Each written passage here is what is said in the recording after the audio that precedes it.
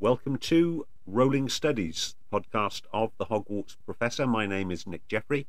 I'm a writer at Hogwarts Professor, and I am joined by the Hogwarts Professor himself, Dr. John Granger. Merry Christmas, John. Yay! Not quite yet. Not quite yet. We're just coming up on it. You know, yes, indeed. Christmas Eve here in Oklahoma City. I can feel the spirit of the season here as all the rest of you depart from it. But yeah, it's a wonderful day here in Oklahoma City. I'm looking forward to church services tonight and tomorrow, and to building my yurt. I should say finishing my yurt this coming week and having it up in time for our Christmas party on Friday night. How are you? How is the weather in Wales? Is it wet there? A beautiful day today. So it's the first really dry, clear day we've had. Wonderful sunrise. It's Epiphany for us here in the Jeffrey household in South Wales. So we've packed away all our Christmas decorations for this year. Send them over to us here. Send them over to us. Well, we got I think quite a challenging podcast today. So we're going to be using our lake and shed methodology to look at an interesting detail that we think we've picked up from the running grave. Yes. I think this may have been a sign of my insecurities in our relationship, Nick, and that I felt I had to do something to try to match Charlotte's committed suicide. Did not commit suicide. That I had thought, well, I'm coming up with something that's interesting, and But yeah, this is fun. This is fun because it gives us the opportunity again to talk about Rowling's lake concerns, Rowling's shed artistry, and an overview of Rowling's work. And I'm obliged, once we play our cheerful music, I'm obliged to talk a little bit about the four evolutions of Rowling study, or four generations. Really haven't decided yet how I want to word that. Because people are asking, John, you keep talking about four generations. Can you explain what you mean by that? Because it's just annoying when you talk about it without explaining it. So yeah, let's get into this. What would it mean if Robin was sterile? Is it possible? What signs do we have in terms of Rowling's life that would make that make sense in terms of a crisis of some kind? And again, the artistry of it. Where do we see that in her work? Where do we see that in her concerns, her core beliefs? All right, I'm really looking forward to this, as always, Nick. Christmas Eve, what a great way to celebrate Christmas.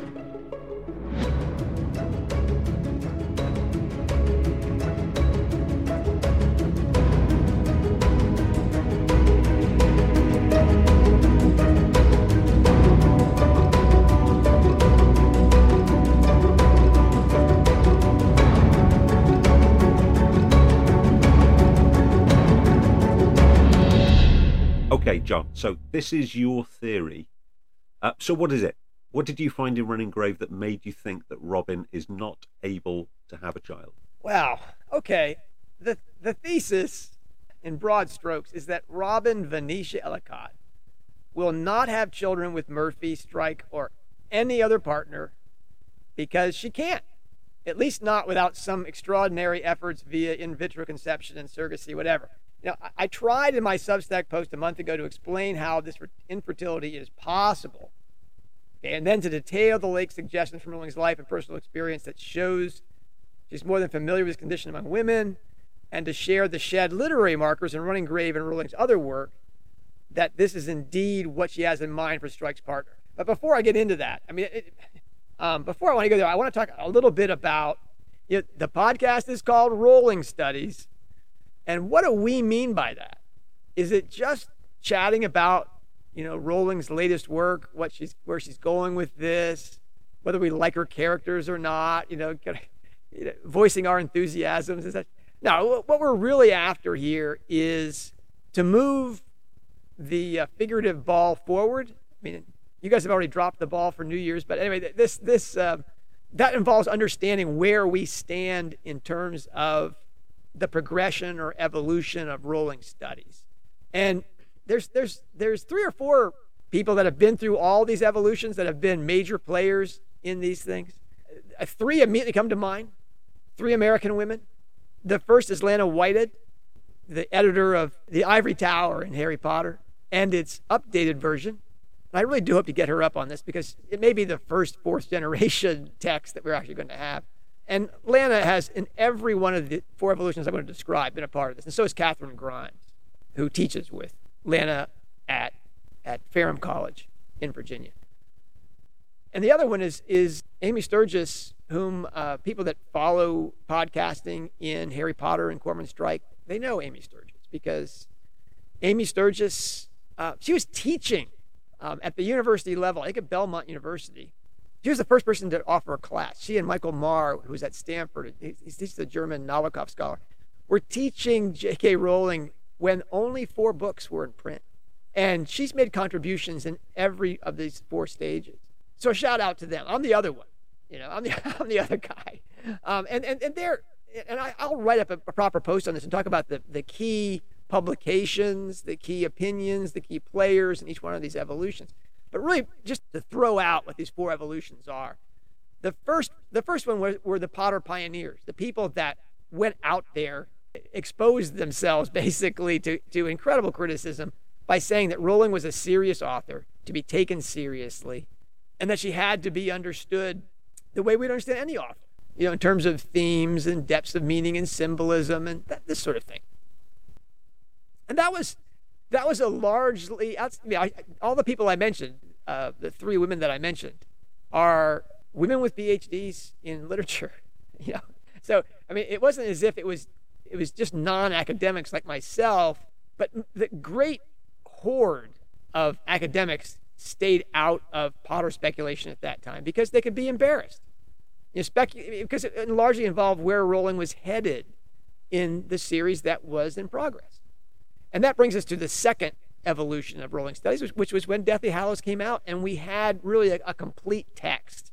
And then we have what I call the academic avalanche, that really everybody and their neighbor wanted to write a book about Harry Potter once all the books were out and they could say thumbs up, thumbs down on the work. It was largely positive. And that academic avalanche led to things like the conference at St. Andrews, for instance. That was a real academic avalanche watershed moment. But after that wave of 3, 4, 5 years post Deathly Hallows, there was a pause there. She begins to publish again in 2012, 2013 with Casual Vacancy. And then we get the third wave. And the third wave really does have a face to it, in my mind, as an avatar, and that's B. Groves. We basically have Generation Hex all grown up. People that had grown up reading these books, had really cut their teeth on these texts, these long books, and had become accomplished readers and scholars.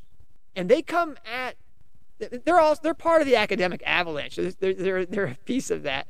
But they bring an entirely different energy to this conversation. This is a more fun and personal part of the academic avalanche. There's no pretending here that these books are not important to the Generation Hex writers. And you get that when you listen to B. Groves and her podcast, you read her posts at various spots in Rowling fandom. You get the fun. You get the excitement of a person that grew up with these books. This is an old friend to her. And then now we're at the 4th evolution. And the 4th evolution really is a step apart from the pioneers, the Avalanche, and Generation Hex, in that in the 4th generation of writers and thinkers about what J.K. Rowling is about, whether she's a good writer or not, that kind of thing, is that we're going to integrate what Rowling talked about in that 2019 interview on the BBC, where she discussed the source of her inspiration. And that source of inspiration is the lake. She invites in that part of the conversation, she says basically that all of my work, and she doesn't say this, but she could have, like every other author who has ever written, is writing from their subconscious issues that are coming to surface. And that you really can't understand her work, consequently, because the inspiration is the point of origin, unless you understand those issues. That isn't certainly to diminish her shed artistry. though it seems that really she got less attention in that interview. She doesn't talk about what she does in the shed, but she's saying that those are the two mental pictures she has, the lake and the shed, right? And that opens up the biographical elements, which in the three previous generations, while people would make gestures, and this goes back all the way to the pioneers, Philip Nell's book, which is very, very brief, which one of the first real academic treatments of Harry Potter, Nell discusses what bits of her biography are known. But at that point, almost none of it is known, other than the fact that she was a single mom on the dole and that her mother had died. We don't know anything about the dad. We don't know anything about the Orontes events in Porto, other than they happened. We don't know, the violence involved and its effect on her. We don't know about the CBT. We don't understand the clinical depression becoming to suicide. All that stuff was off. We didn't know all the 7 crises. We get that now. In the 4th evolution, that has to come really to the front, so that just like if you're talking about Vladimir Nabokov, if you don't mention the Russian Revolution, you're really not going to get Vladimir Nabokov, right? I mean, yes, there's plenty of shed. I mean, I'm talking about shed writers. Nabokov is it. But if you're really going to go at Nabokov raw, like just take him from the shelf and, assuming his real name is Bob White rather than Vladimir Nabokov, you're going to miss a lot, right? And this Dickens in his childhood, what author, can't you talk about in terms of their life? Agatha Christie and the fact that she studied poisons in the First World War. You just can't get at the heart and depth of the books unless you have that. Now, that can descend into gossip. I get that. And I have assiduously combated the idea of talking about Rowling's biography, even after Casual Vacancy came out. I go, look, any idiot can connect the dots here, right? But we're not going to do that because that's to ignore the shed work. I feel some responsibility there, John, because I sort of tripped into Hogwarts Professor, absolutely fascinated by those parallels. Like John, I'm conscious of the damage that gossip can have. Everything needs to be caveated with what we know, and this is an assumption. But absolutely, her life is fascinating, and why wouldn't you look for parallels in her work? Okay, I can answer that question at great length, but I'm not going to.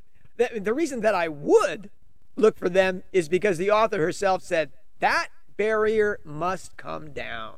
Okay, and besides the lake and the shed, there's one more thing that distinguishes, I think, 4th generation work, and this goes to Lana White's new volume too, is that we have enough Rowling work now to talk about the opera omnia. We can talk about the complete works, and we have to look for the golden threads that run through all of it.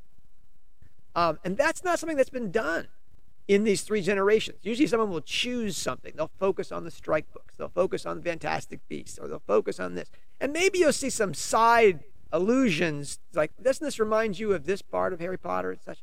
But it's not that big a deal. Now, we've been beating down that door at Hogwarts Professor really since the Silkworm, when I, suggested that she was writing the series in parallel, and that's become almost a given, really, in strike studies, and it requires quite clearly that you've got your Potter material really under, you have to have some command of it. But that idea that you're going to talk about Fantastic Beasts, you're going to talk about Casual Vacancy. You might even talk about the Ichabod. Lana White, in my back channels conversations with her, really wants me to reread the Ichabod. She doesn't think that Christmas Pig is really better than the Ichabod. And so if Lana White tells me I need to go back to read something, I'm going back to read it. But all those things have to be brought in. So that's to answer the questions from the Substack. I think people are like, John, you keep talking about the 4 evolutions or the 4 generations. What are you talking about? That's what I'm talking about. Rowling Studies, the podcast of Hogwarts Professor, is about this 4th generation, where we're going to talk about the lake elements, which is Rowling biographical elements, all the caveats in place, but still to say we're going to look hard there to see what we can see. Now, we don't have the advantage of living in 2054. if the world exists then. Looking back and all the stuff we're going to learn about Rowling in the next 30 years, if it's anything like all we've learned about Rowling in the last 5 years, we're going to learn a lot, right? We will continue, just because it's what I do. We're going to talk about the shed artistry as well. But there's a bleed here. I mean, Nick and I, we pretend that he's, got his scuba equipment. He lives in the lake, and John is out in the shed, with his tools. But there's overlap here. I talk lake, and Nick talks shed. We just want to define those things as where our primary interests lie. And the opera omnia, that opera omnia means all of the works. That perspective, that kind of above the clouds perspective looking down, that's really going to be the rule going forward. I think the fourth generation really is the final generation of Rowling studies. I don't see a fifth, because whatever we learn is just going to be an expansion on the lake and the shed. I mean, every time that we've said, for example, that we know every tool in her shed, we're embarrassed, right? There's something new there, where she'll take the mythology to an entirely different level. The ring composition is not just going to be the books or the series. It's going to be the parts inside the books. Maybe it's the individual chapters now. And there may be something entirely different. There really may be something entirely different that in that shed that no one's ever discussed in Rowling, because she never talks about the tools in her shed. Even when she's pressed, she makes kind of like the alchemy. She makes sort of hand gestures towards it, like, oh yeah, the colors, And then she changes the subject to, what sandwiches she prefers. I mean, she's not, doesn't do that. But there could be more there. It's going to fall under these umbrellas of lake, shed, and survey of the entire collection of her work. With the fourth generation, Rowling Studies really arrives at what every author and their readers, where they arrive in the end. And so we're basically, we're not the Potter pioneers. I don't know what you would call us, but I think we're the pioneers of the fourth generation studies. And there's resistance to this. I get it. That's the thing about pioneers. Pioneers aren't the people that settle in the Sacramento Valley, and the pioneers are the people you find in the desert with arrows in their backs, because they died. They went too far in one direction. So we're going to make those mistakes, and we're going to risk getting the arrows in the back. I fully embrace that. I have enough arrows surgically removed from my body from just the Potter Pioneer era that I could hold off, an assault on my home with my bow, just using all these leftover arrows. That's fine. And the folks that criticize us, that's fun. That's just fun. In large part, they don't get what we're doing, and that's my responsibility. That's one reason I'm doing this, so I can say, please refer to the beginning of the third Rowling Studies podcast where I talk about this. Forgive all that throat clearing, Nick. Just before I get into Robin is Sterile, this is an exposition in 3 steps. How is it even possible? What's the lake backdrop? What's the shed evidence? And the shed evidence is going to be looking across the gamut of everything that Rowling has written and published that we know about. Would that we had that rabbit book, doggone it. But yeah, everything from basically Philosopher's Stone forward. Let's go there. What did you find that triggered this idea? There must have been something that stuck out in Running Grave and thought, there's a thread I want to pull. Oh yeah. Well, that moment is, well, first of all, I didn't get to it when the rest of you got to it. I didn't get to it for weeks, because I was charting the whole doggone book. But it's on page 257 to 258 in Dr. Zhu's office. But he goes off about yin and yang, and he asks her, have you ever had an STD? And we get the astonishing reply, no, lied Robin. And I hope everybody went, what? Robin's had an STD? And in fact, the rapist who had ended her university career had given her chlamydia, for which she'd been given antibiotics. Now, you can go back and you can read about, I think it's in Career of Evil, you can read about what happened, the day she was raped and how she dreaded, the possibility she might need an abortion, this kind of thing. Or maybe that's later. Maybe that's in Troubled Blood, the thought that she might have an abortion. But the original testing and things like that, I think it's in Career of Evil. But nowhere do we get that she got a positive test for an STD. That was kind of a stunner. It's offered as something of an aside and a matter of no consequence. But it turns out, if you just do a simple Google search, and I'm afraid that's really the level of my knowledge in these things. I am not a person who menstruates. I don't really know anything about this kind of thing. The back channel's moderation, I asked a woman whom I admire dearly, if she could help me on this, if she could coach me on this. What does chlamydia do? What is its gestation period to become PID? This and that. And she goes, John, I wouldn't think that because you're a man, you could tell me all about erectile dysfunction. I don't know every STD and its relation to PID and fertility because I'm a woman. And I was like, okay, harsh, but I'll take it. I said, by the way, probably every man over 40 will pretend that he's an expert on erections. So, take that, but you won't pretend, and, good on you for not pretending. I have written an OBGYN friend that I know well. He's been in practice for 30 or 40 years. He hasn't gotten back to me. So I'm going out here on a limb on just stuff I know from Google searches. If you just Google chlamydia, you find out it has this particularly nasty side effect if not treated promptly and thoroughly. And that is, it can make it difficult or impossible to get pregnant. Okay? It's basically because it causes inflammation that causes pregnancy to be difficult. And in some cases, if the inflammation is in the fallopian tube itself, it can cause a fatal ectopic pregnancy, potentially fatal. This is a big deal, right? Just going through my Google search here, it can cause the formation of scar tissue that blocks fallopian tubes, which, again, an ectopic pregnancy. It can cause infertility, not being able to get pregnant, and it can cause long-term pelvic and abdominal pain. Okay, because that's the pelvic inflammatory disease. Now, you don't know, if you've got chlamydia all the time because it doesn't have any symptoms. Okay, and even when chlamydia has no symptoms, it can still be doing its damage to a woman's reproductive system. Now, before people start to run in circles, scream and shout here, no, Robin does not have chlamydia present tense. The antibiotics that she was given after she was raped to treat the condition obviously were effective.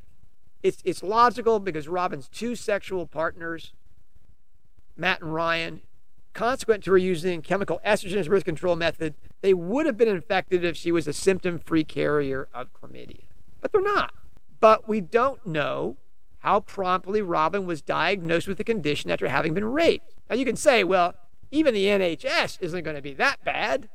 And we'll talk about, I want Nick to talk about that, because what I know about the NHS, you could write on the fingernail of my pinky finger with a wide-tip Sharpie. But if that antibiotic treatment was not immediate, which must be allowed at least as a possibility, humor me here, folks, or had advanced sufficiently before being treated successfully, then she may have developed pelvic inflammatory disease. Okay, a condition that can be symptom-free and which can also cause de facto sterility, right? There's no test for PID. This is again from the Google searches. You may not realize you have PID because your symptoms may be mild, or you may not experience any symptoms. Okay? And if you take antibiotics, for this, your symptoms may go away for the PID, but before the infection is cured. And if you haven't finished taking your medication, well, then you're stuck with it. You don't know it. And your partner's not going to get PID. That part's not transferable. All right, so I'm an American. I'm going to assume the NHS blew this, and that may have led to PID before the antibiotics for chlamydia worked their magic. If Robin was symptom-free for PID and tests showed she was chlamydia-free, why would she be tested for it or suspect that she had it? Again, I'm waiting on someone who knows something about this subject, who has more than just the access to DuckDuckGo or whatever, to come in here and say, John, You got to have chlamydia for at least a year before PID takes place. That information is critical to this conversation, and I understand that people with that kind of knowledge speak with authority on this issue while I don't. But what I do know, as much as you know anything from a Google search, is that chlamydia mention, that little aside there, can lead to something which is remarkable. A woman who's unable to have a child. So, Nick, in the end, it's all down to your beloved NHS not doing their jobs. Okay.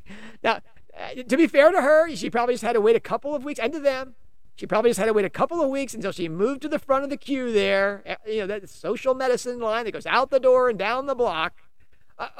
Or let's allow Nick here, apologist for all things United Kingdom. Is there another explanation for Robin's chlamydia giving her PID that isn't down to their negligence? I hate to be so predictable, John, but I have to declare an interest here. I am a card-carrying socialist. I have no intention. I have no intention of giving up my card just yet. So here we are. Firstly, is you're an American, Nick. There's an American in there hiding. Don't be telling. I know your personal history, buddy. You could actually make a good pitch to the embassy to pick up American citizenship at any time. So okay, I'm happy to be an immigrant, John, but I am definitely, as Cormoran would say, British. Okay, and they are card-carrying American socialists too. I mean, we admit that they exist here, but anyway, go on. So my defence of the NHS. So the NHS has its problems, and there are waiting lists, but there are no waiting lists for things like forensic examination post-rape. There are no waiting lists for ER rooms, which is where this would occur. So she would see a specialist immediately, or pretty close to immediately. Now that's usually not good enough for a diagnosis of chlamydia. There is some gestation period before tests will become accurate, so more than likely she would have had 2 tests. And chlamydia is absolutely on the top of the NHS epidemiology risk chart. For those very reasons that you mentioned, it has no symptoms. So the NHS actually has a target. I mean, outside of treatment post-rape, has a target of testing 25%. That's a quarter of the under 25 sexually active population. Whether they're showing symptoms, whether they have protected or unprotected sex, annually they want to test a quarter of people under 25 who are sexually active. And the reason for so you're saying I'm talking through my hat. Is what you're saying is that I don't know the first thing about NHS. Gosh, that has the ring of truth. Sadly. I mean, to the point that anyone who attends for emergency contraceptive will be given a chlamydia test as a matter of course. That just happens. Even given that the gestation period, so the incident that caused the need for emergency contraceptive may not be a good indicator, but because such a high proportion of people under 25 who are sexually active are carriers anyway, they're given the test as a matter of course. Anyone who thinks they might be at risk in the UK, they can pop along to their GP surgery and get a test. So anyone who's had risky sex, Bijou, I'm talking, and by extension, Cormoran, I'm talking to you two. You can go to your GP surgery. If you're uncomfortable going to your GP surgery, you can go to your pharmacist, or you can go to a pharmacist you've never been to before and request a test, and you will get tested for this disease. So what a wonderful country! What a wonderful country! We have so many problems, John. But I think in terms of getting free, effective chlamydia testing on demand is not one of them. So I don't think it's credible that post unprotected rape, Robin could have contracted chlamydia and had delayed treatment to such an extent that she developed PID. So wait a minute. Does that blow up my entire theory? Are we going to talk about nothing for the rest of this show because you've demonstrated that? Well, John, you know I've been arguing for shorter podcasts, but no. No, so there is, I think, a way that Robin could have developed PID, and that's if she had a pre-existing chlamydia.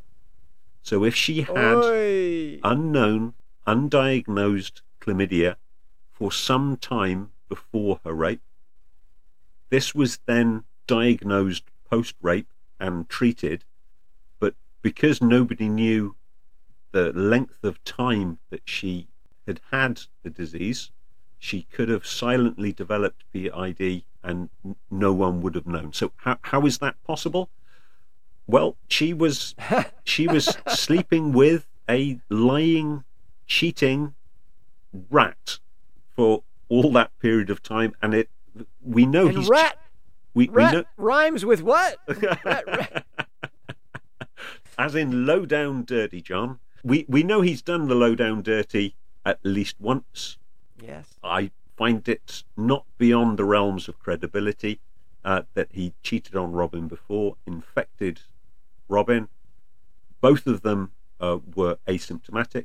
Robin got tested, got treated.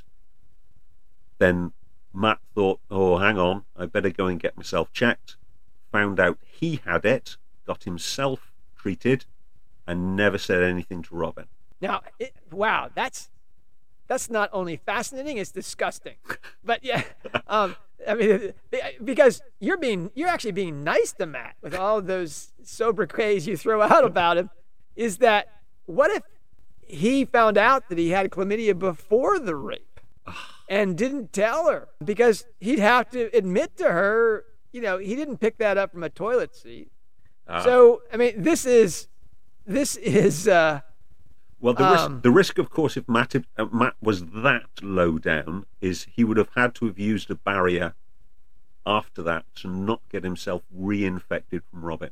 Well, we don't know what her birth control was. No, that's true. Oh, we do, but we don't know what her birth control was before the rape. No. I don't know how generous the NHS is with chemical birth control for relative minors. So certainly in Wales, it is absolutely free. I think in England there is a prescription charge, but it is nominal. But what is the age? Would there have been any taboo of a woman who's just beginning college? No.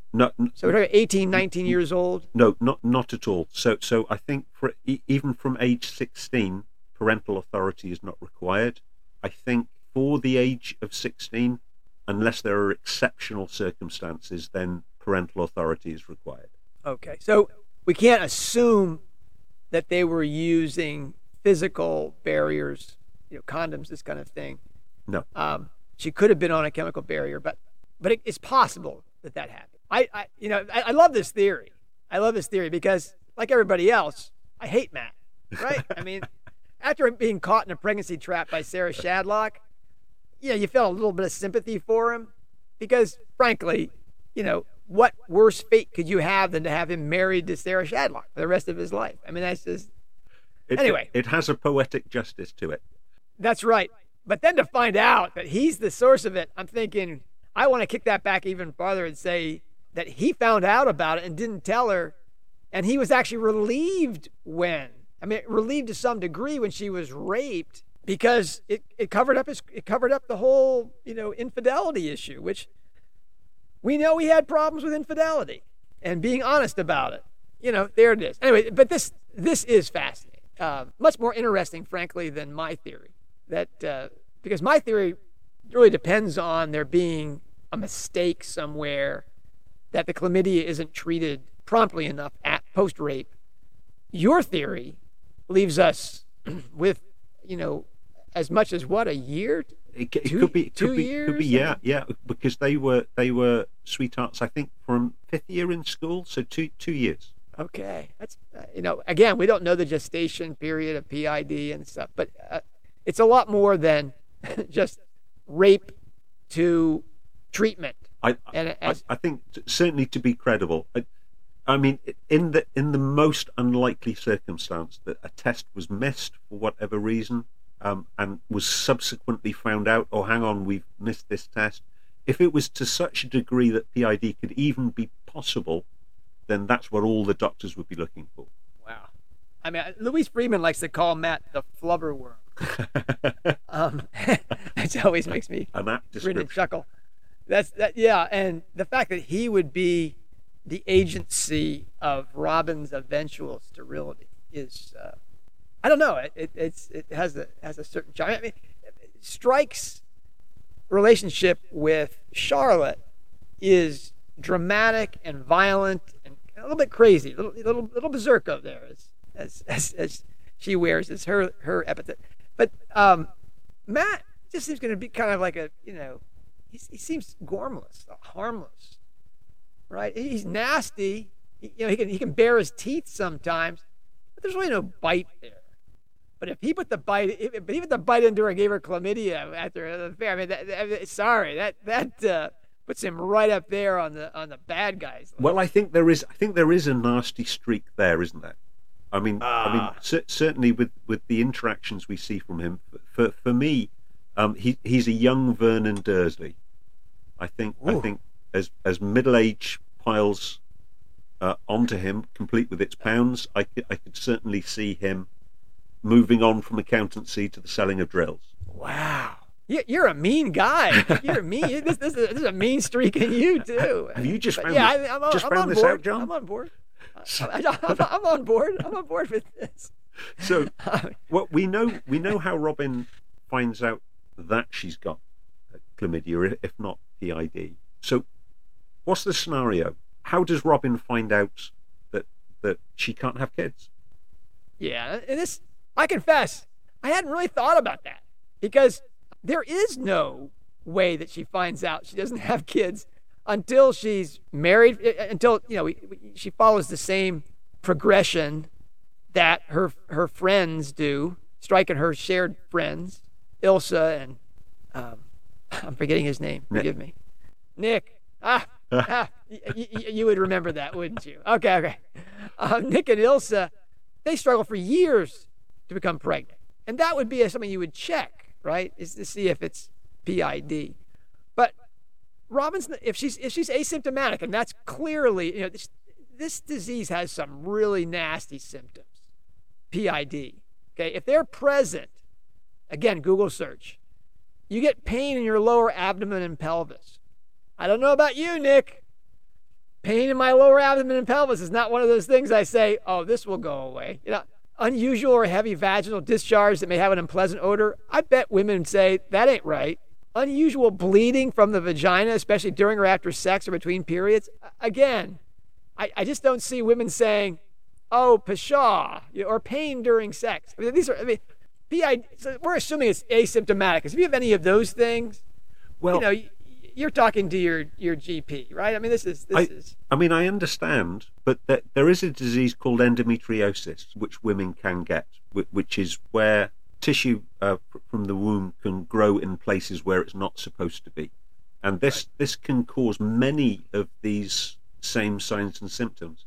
And sadly, at least in the UK, I don't know what the situation is like in America, but that is very frequently misdiagnosed as just normal pains or unusual period pains, and is not diagnosed as a medical condition. So I could understand potentially if Robin had some of these symptoms and that wasn't picked up by the GPs in the UK.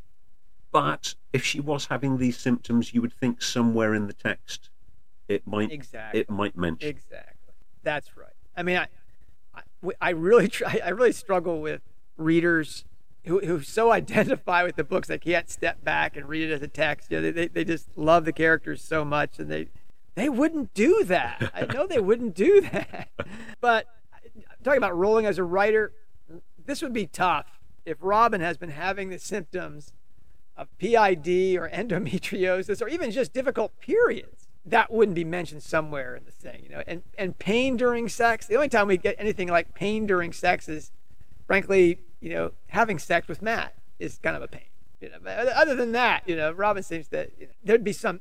We want to believe, thinking about Rowling as a writer, that we'd have this. This is not going to suddenly blindside us. Where Robin says, "Oh, that's what all those horrific symptoms were my entire life that I've never mentioned to anyone.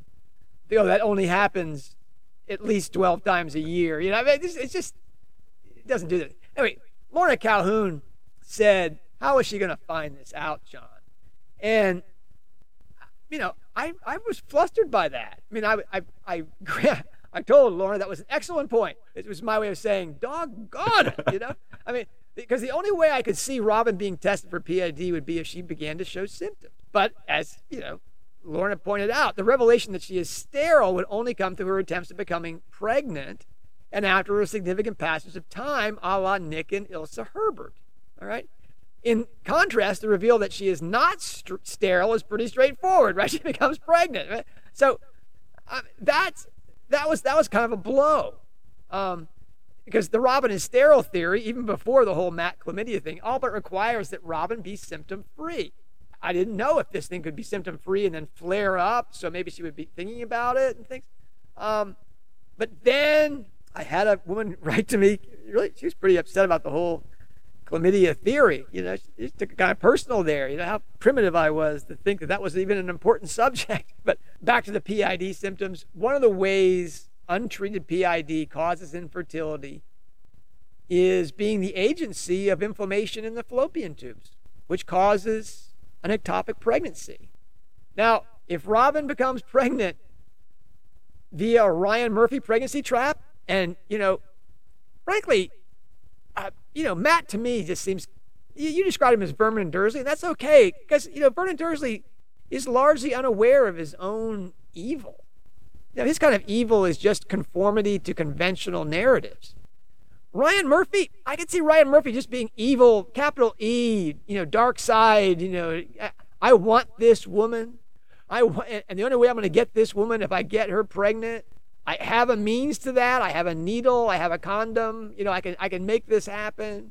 But if Robin becomes pregnant through evil Ryan Murphy, and it turns out to be an ectopic pregnancy consequent to undiagnosed PID, that has the potential of ending Robin's life. Ectopic pregnancies, that's dicey. More likely, for narrative as well as medical reasons, I would think that ectopic pregnancy would result in a hysterectomy after emergency surgery. And then we have a woman who is sterile. That Robin might learn that she had PID only by becoming pregnant, but it being a pregnancy which ends in her being barren. Now, that ectopic pregnancy that she gets via PID inflammation of the fallopian tubes, and, again, I'm laying that all at Murphy's door there, results in an emergency hysterectomy to save her life, whence her not being able to have children. But regardless of how Rowling gets us from the STD to PID to sterility, Nick, what is the Lake story here? Why would Rowling want? I'm going to close off the conversation of how, and let's get our flippers on and our goggles and our scuba stuff. Let's get into the Lake here. Why would Rowling want to make the heroine of her longest ever series unable to have children? Okay, so Lake is Lake inspiration, which as we talk about comes either from life or literature. And from her life, we know, she has many friends who we can reasonably assume don't have children, as many of us do. But I'm going to limit myself to one of her closest friends who has written about not having children. And it's actually the oldest female friend which we are aware of. And her name is Lynn Corbett. She got a credit at the start of Ink Black Heart, along with her partner Bill, because she is probably best known as being a celebrity astrologer, one half of the Starsky and Cox duo, who've written several books on astrology. Lynn and Rowling first met in Paris, where they were both studying. So Rowling was on foreign exchange year from Exeter, and Lynn was studying in the Sorbonne. And it's tempting to think that that is where Rowling first started taking a very keen interest in astrology. We know that Rowling herself is a competent astrologer in her own right. Lynn, of course, went on to become a professional astrologer. She's had a fascinating life. So she was a fashion designer before she took up astrology. She's now a professional psychologist, and Lynn is child-free.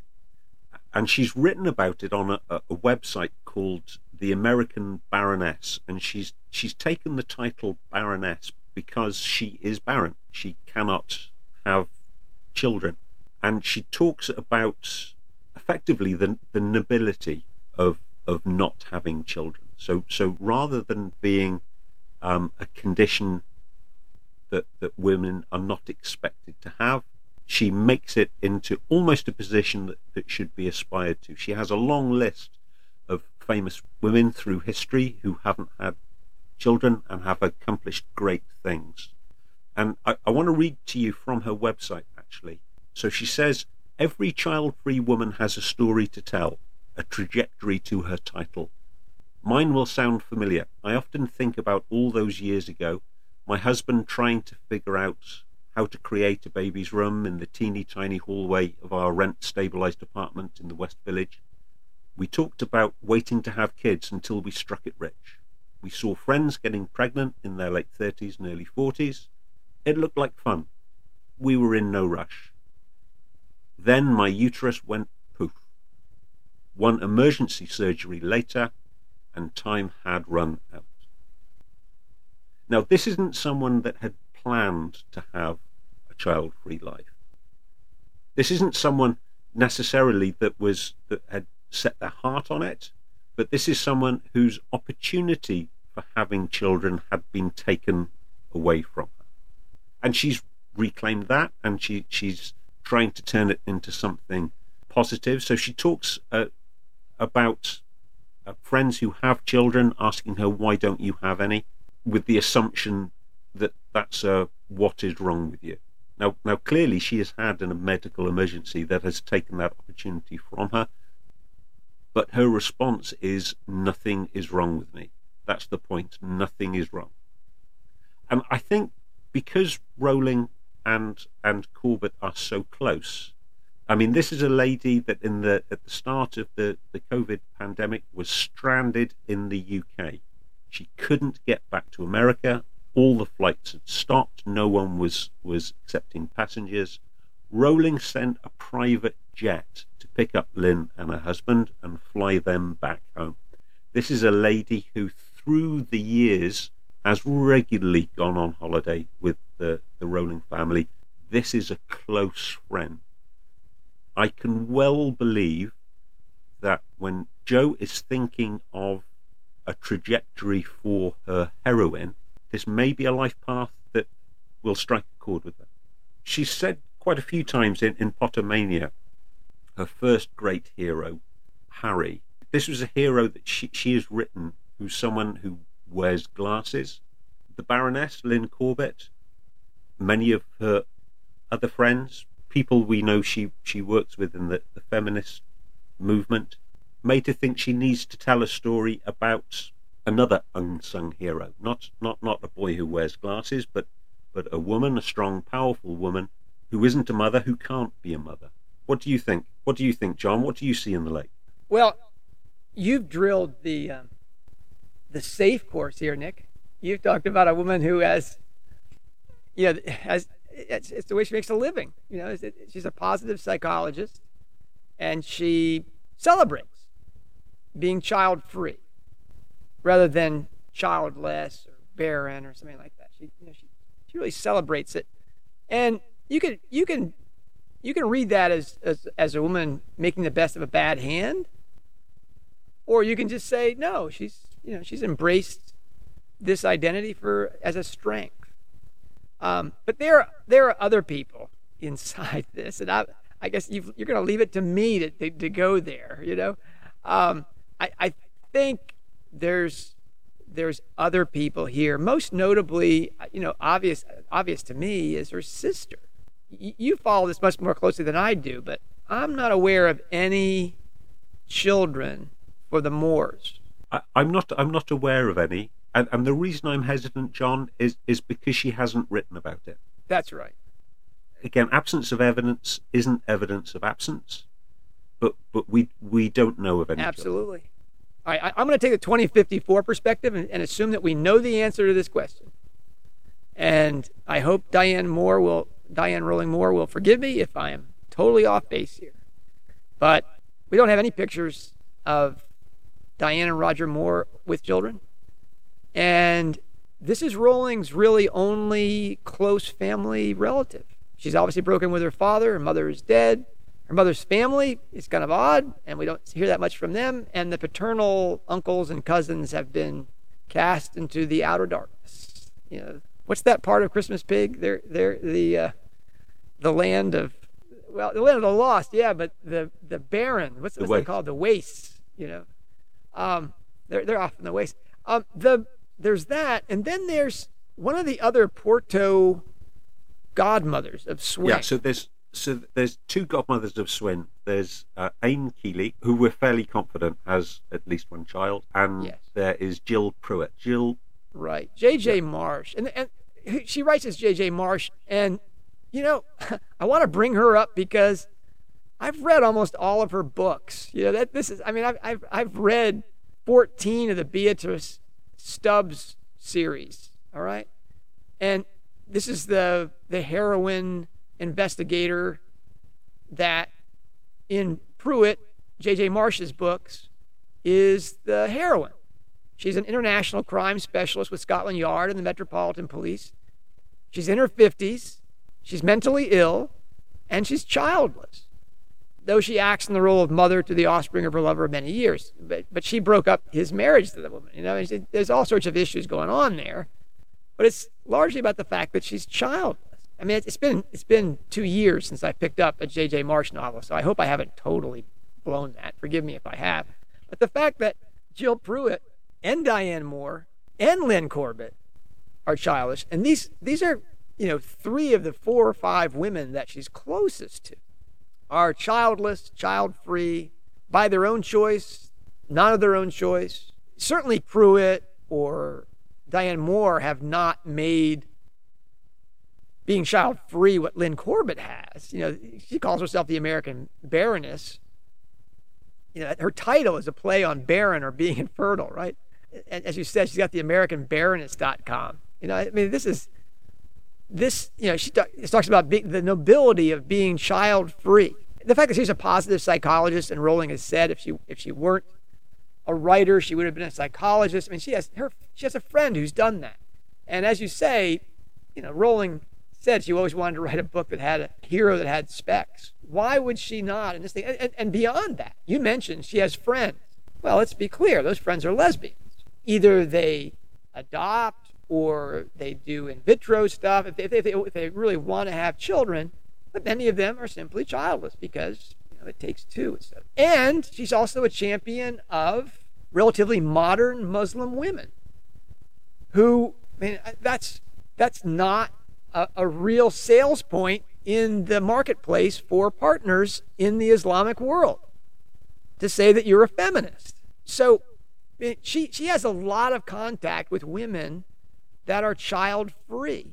I would think at least as many people as are wearing glasses, you know, that she would think to herself, wow, what would it be like to have that? I mean, that to me is a Lake moment, is that Rowling is and the Strike series, like Christmas Pig, turns on this kind of issue. The things that I see in the Lake, because she says they come from sort of unresolved, unconscious issues. We have the 7 known crises, of which 6 are fully in the public record. We have the death of her mother and the estrangement from her father. That's Freudian family romance right there. And we talked about that at real length in the Christmas Pig episode. You know, if you don't understand the Peter-John conflict, you're missing a lot. I mean, the conflict between law and love and stuff like that. I mean, that's really at the heart of a lot of that. And the importance of mother's love. I mean, that's her go-to thing for the fabric of reality is a mother's love. And so those 2 things, those are critically important. And we all know about them.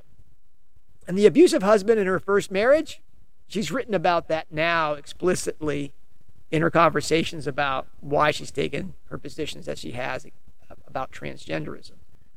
We've also learned about clinical depression that she experienced as a single mom in Edinburgh, the suicidal thoughts, the CBT experience. That's a critical part of her life. And it has obvious bleed points into her books. I mean, you don't get the Dementors without.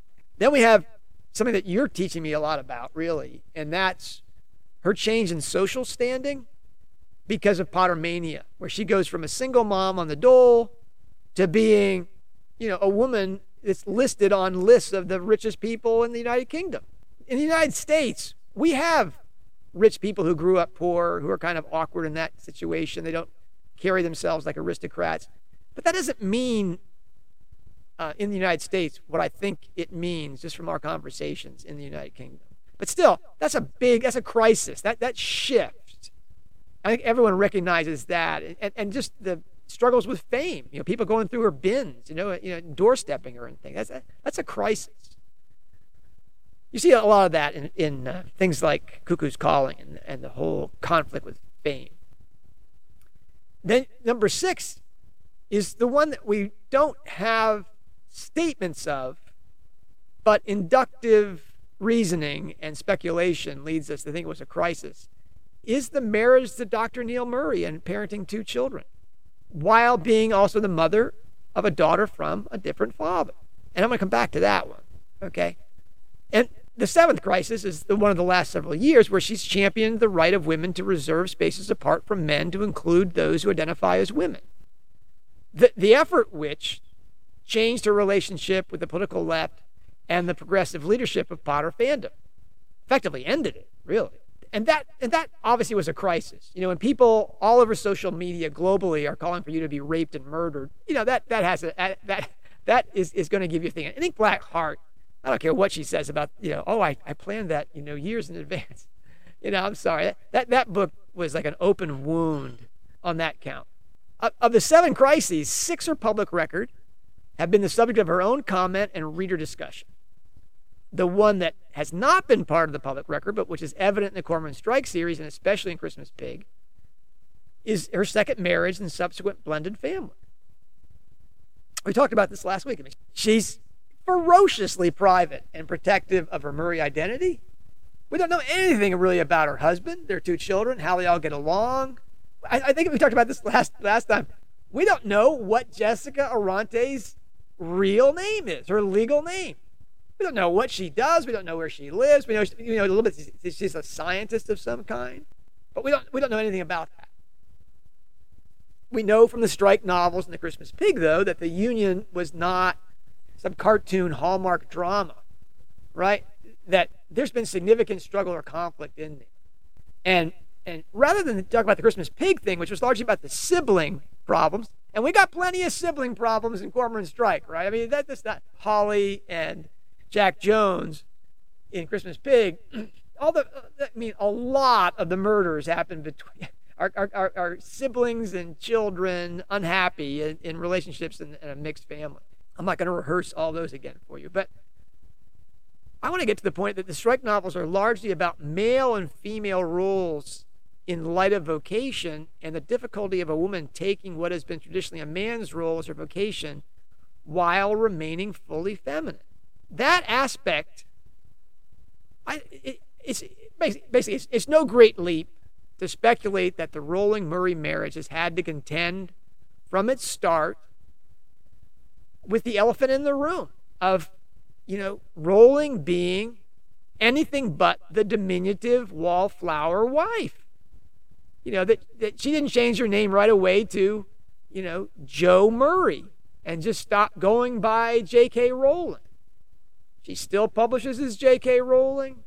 She says that she likes to, she'd much prefer if she went by Murray because people wouldn't call her Rowling to include too many. We have had those, I don't know if you remember, John, those charming photographs of her husband's band, the Fat Cops. They were playing a gig in Glasgow, I think, and Rowling was photographed selling T-shirts on a little T-shirt store. Now, I think post the transgender issue, that's just not possible. That's right. She'd have to have bodyguards selling those T-shirts. That's about the extent of which we saw her that we saw Jo Murray. Okay? She's a global celebrity billionaire, and that's a tough fit in any conventional understanding of male-female marriage. It's not the traditional picture. You know, this is not the woman from Proverbs in the Bible. This is not the, this is not a Betty Crocker image from the 50s. This is a tough thing. And really, we talked about, again, this in the Christmas pig discussion. They've gotten through this, seemingly. I mean, we don't know the dynamics of their relationship now, but we know they're not divorced. We know that this hasn't become such a crisis that they couldn't live with each other anymore, it's hard to underestimate that accomplishment. Because remember, Neil Murray wasn't, he wasn't Matt Cunliffe. Yeah, he wasn't a gormless, character. He walked into this knowing that he was marrying a world-famous woman. And he's largely lost his identity as a doctor and the standing that it has in the community. He's now basically Mr. J.K. Rowling. I can't imagine that would be an easy thing.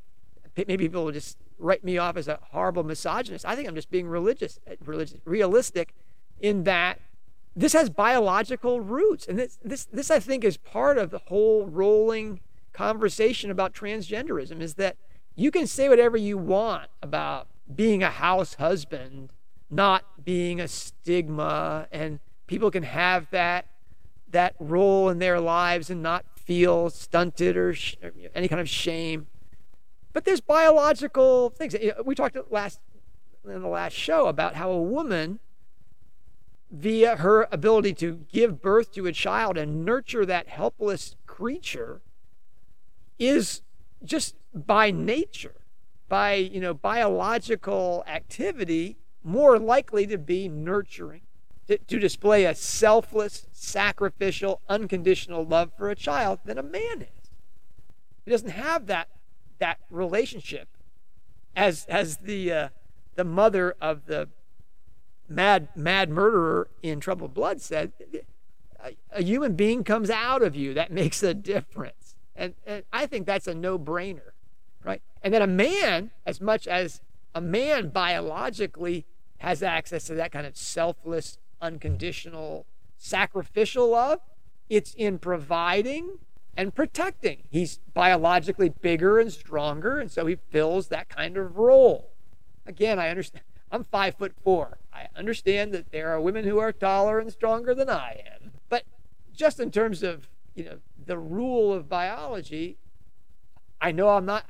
I've been the midwife to the birth of 5 children. I've watched my wife give birth to 5 children, home alone with John, okay? There's not much that is more humbling to a man than to watch that happen, because it ain't never happening in my life. That crisis in Rowling's life that her second marriage represented, I think, in the years, basically the 10 years between their marriage and her work post Deathly Hallows to plot the Cormoran Strike series, to write the Ichabod, to write Christmas Pig. I really do think Casual Vacancy was a project she'd been working on for a long time as her semi-autobiography. That 10-year period, I think, is where these issues, she really explored them intensively as a psychologist wannabe, as a studier of the human condition, of a woman who writes about story and archetypes. That's a huge piece of this lake element, is that. Again, I don't know how many times that we have to say this. This is one of the 7 crises that we can't be sure of because Rowling's not talking about it.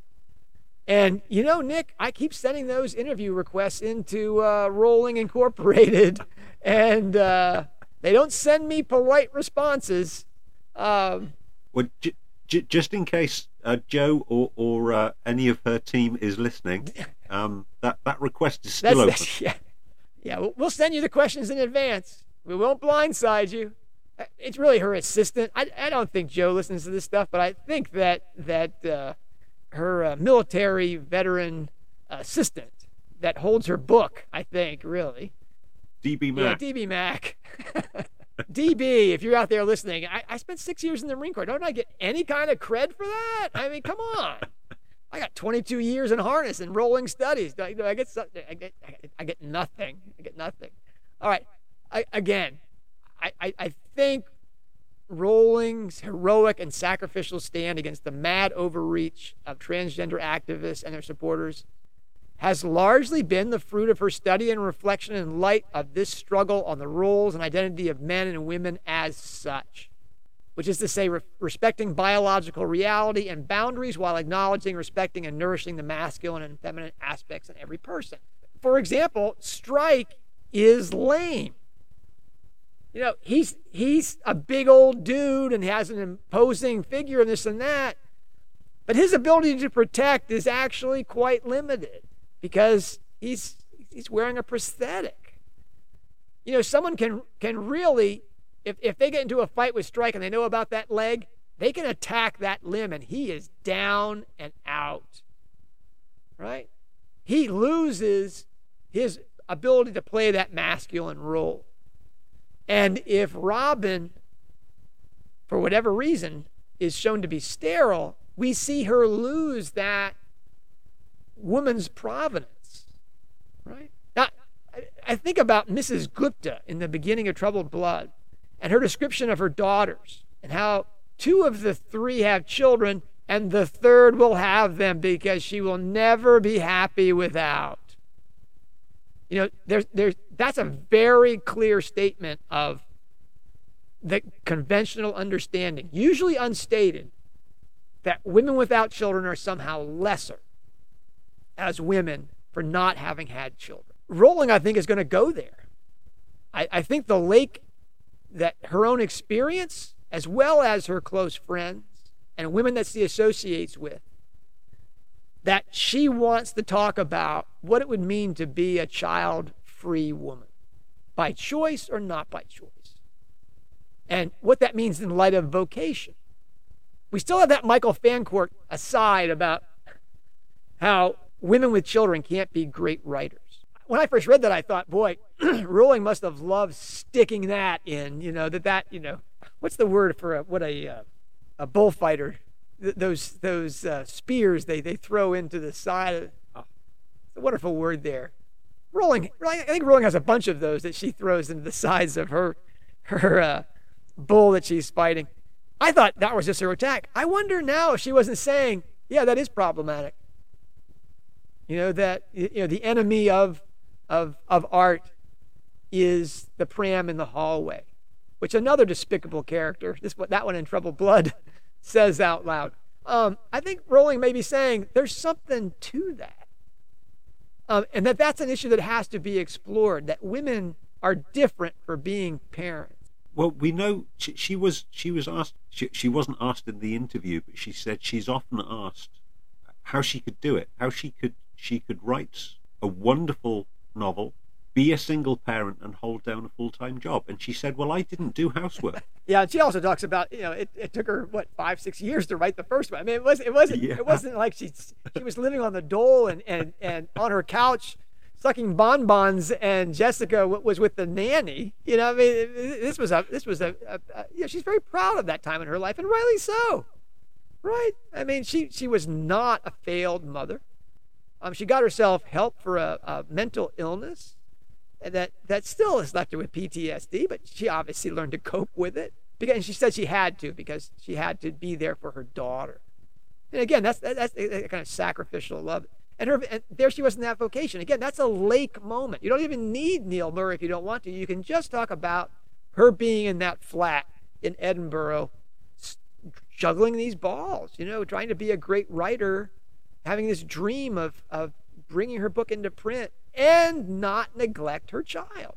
It's an amazing event, especially when she had suicidal impulse. I think you have to go there with the Lake to get at why Rowling would want to have a child-free character inside her book. We discussed this before. I've beaten this to death now. She may have come to this plot point consequent to her reflections about male and female relationship roles in her marriage. how much they're tied up with biological realities that ground social mores, and yet how the rules don't go away when a man becomes lame or a woman is infertile. And she plays with this pretty straightforwardly in terms of the Jungian archetypal things like the Fisher King and the handless maiden. All right, and maybe we're overdue for a long discussion of that, but only time will tell. But future critics, I'm pretty sure, will find the answer to why Robin was sterile, if she's sterile, in the lake. And the lake, though, isn't just biographical.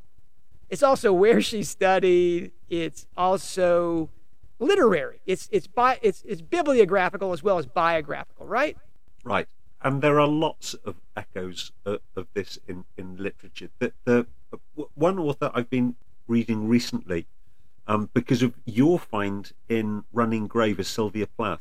So there are certainly fairly strong echoes of the bell jar in the pool with the drowned prophet, and a very, very clear echo in The Silkworm, with the foundational crime in that book is... Okay, I love the mental picture of you walking around Eastern Wales with a copy of the bell jar. I mean, you're already kind of... You're already a man who has to be tagged and followed around as a rare bird. But I know who Sylvia Plath is because I went to college with women who had the complete works of Sylvia Plath in their dorm rooms or whatever. Many people don't know who Sylvia Plath is. Forgive me for interrupting you. Maybe you're going to just about to explain this, but Sylvia Plath is quite the character. I'm fairly new to her work, so do you want to give us a potted biography? Oh gosh, I wish that was that good.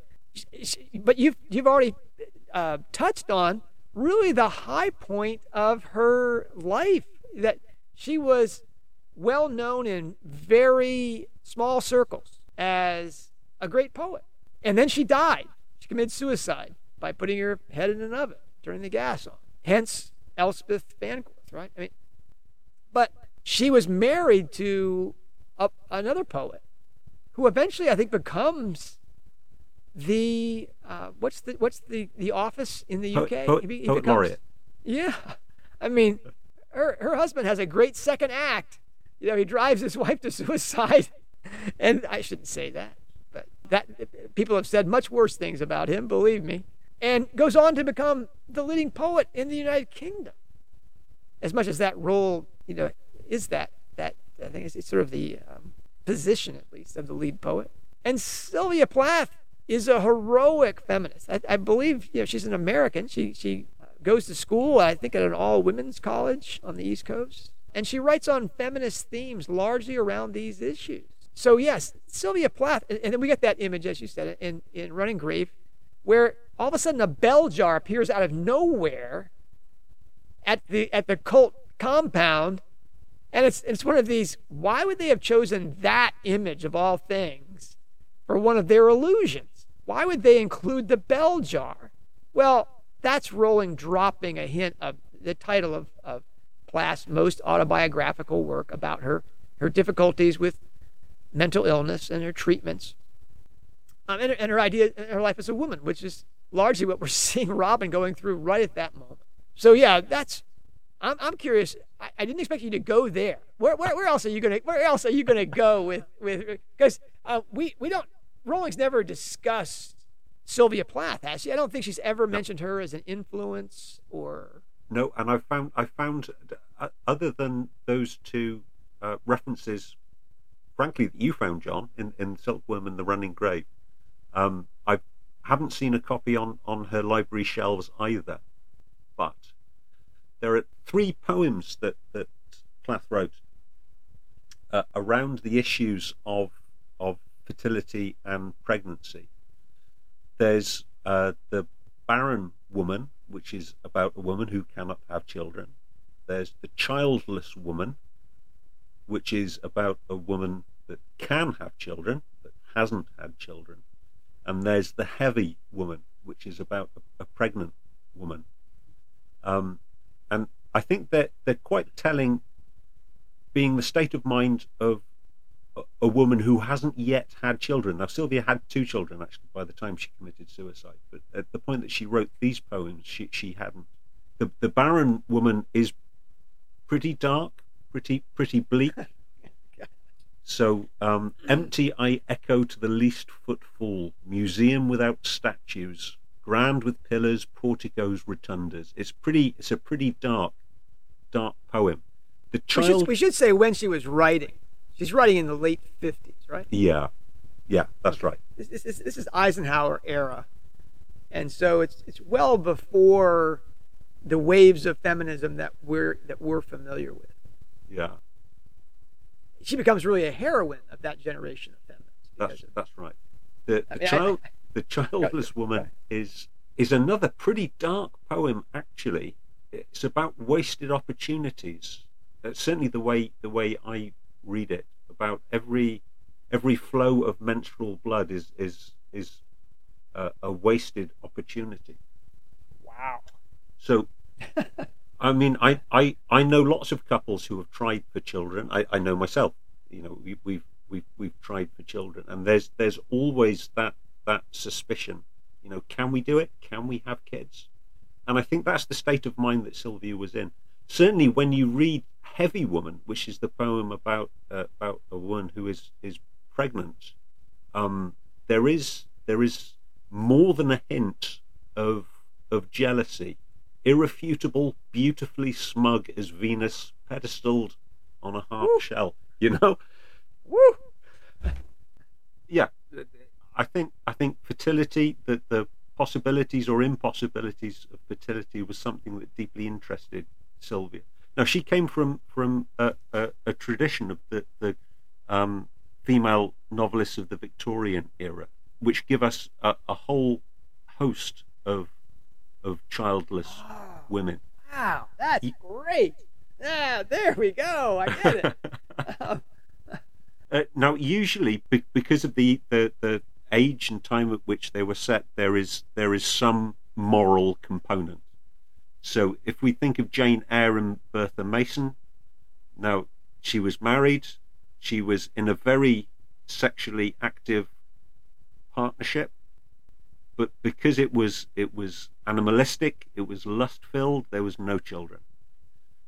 We think of, in Great Expectations, Dickens' great novel, Stella Havisham.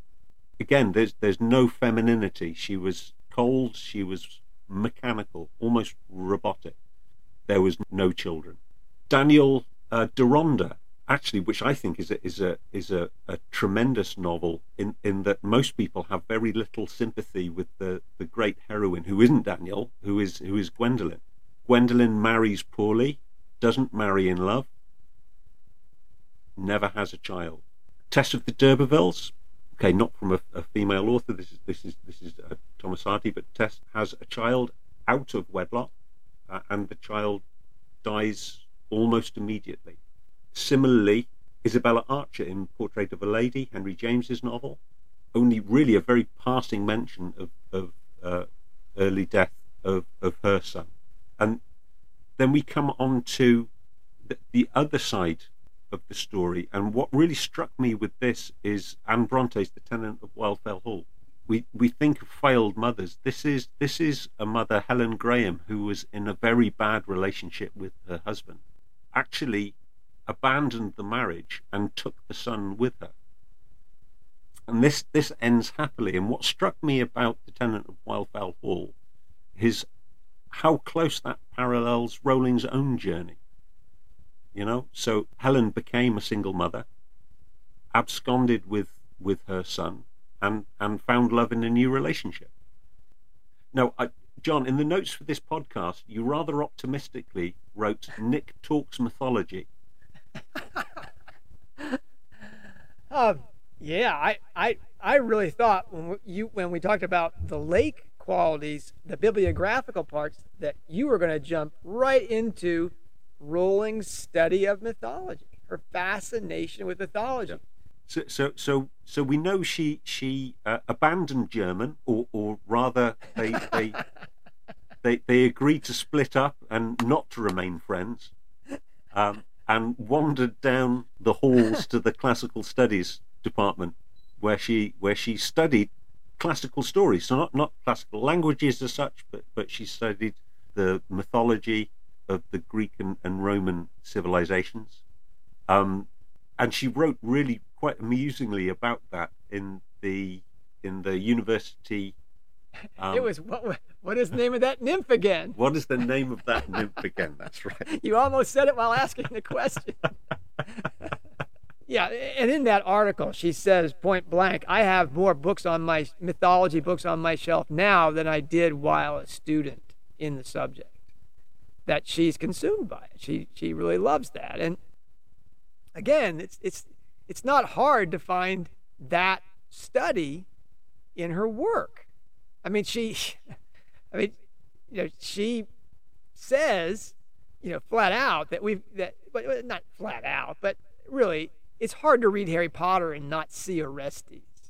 How many characters do you have that have a scar on their forehead, that are avenging their parents' deaths? And you have Theseus named flat out in Fantastic Beasts.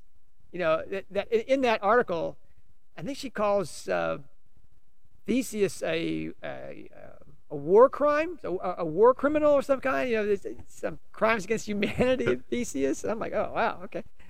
But the Strike series is where I think she really comes into her own with the mythological templates. I go after this at real length in my Substack post on this. I'm not going to bore you silly with this, but there's 3 backdrops to the Strike. It's not just Orestes here, right? It's not just Theseus. We got a lot going on here with mythology in Cormoran Strike. I mean, it's really hard once you see it to unsee the 3 mythological backdrops to the story. I mean, you start off with, Leda and the Swan, basically Leda Strike. I mean, it's right in the name, and her children. She has 2 sets of twins, just because she has, there are 2 fathers. Don't do the genetic things with mythology, all right? Yes. But the offspring are Castor and Pollux, one of whom is a great driver of horses, and the other one is a boxer. And throughout the story, the Castor and Pollux brothers are evident in the Strike series as Strike, the demigod child of the rock star god and his human lover, and the driver, the expert driver Castor, is much more human at a human level, not the superhero figure from the start in Robin. So Castor and Pollux is largely how you read the books. Is as much as the backdrop is Strike's conception and the mystery of Leda's death. That's right there in your face every time Robin gets behind the wheel, and especially in the great driving scenes, running great. I mean, what a wow that is, And again, it's Strike, losing his mind. But he doesn't lose his mind because, of all drivers, he's on board with his brother, Castor, right? Psyche and Cupid is the next big thing. And we don't really get Psyche and Cupid in your face until Troubled Blood. But the myth of Psyche and Cupid, the soul, Psyche means the soul, and Cupid, who is Aphrodite's son and lover, this is mythology, folks, this is not Victorian drama. Their relationship and its role in terms of archetypal feminine psychology is critical. Where Robin, the failed psychology major, is Psyche. Cupid is Strike, who's in this relationship with Venus, problematic. And there's multiple posts at Hogwarts Professor about this.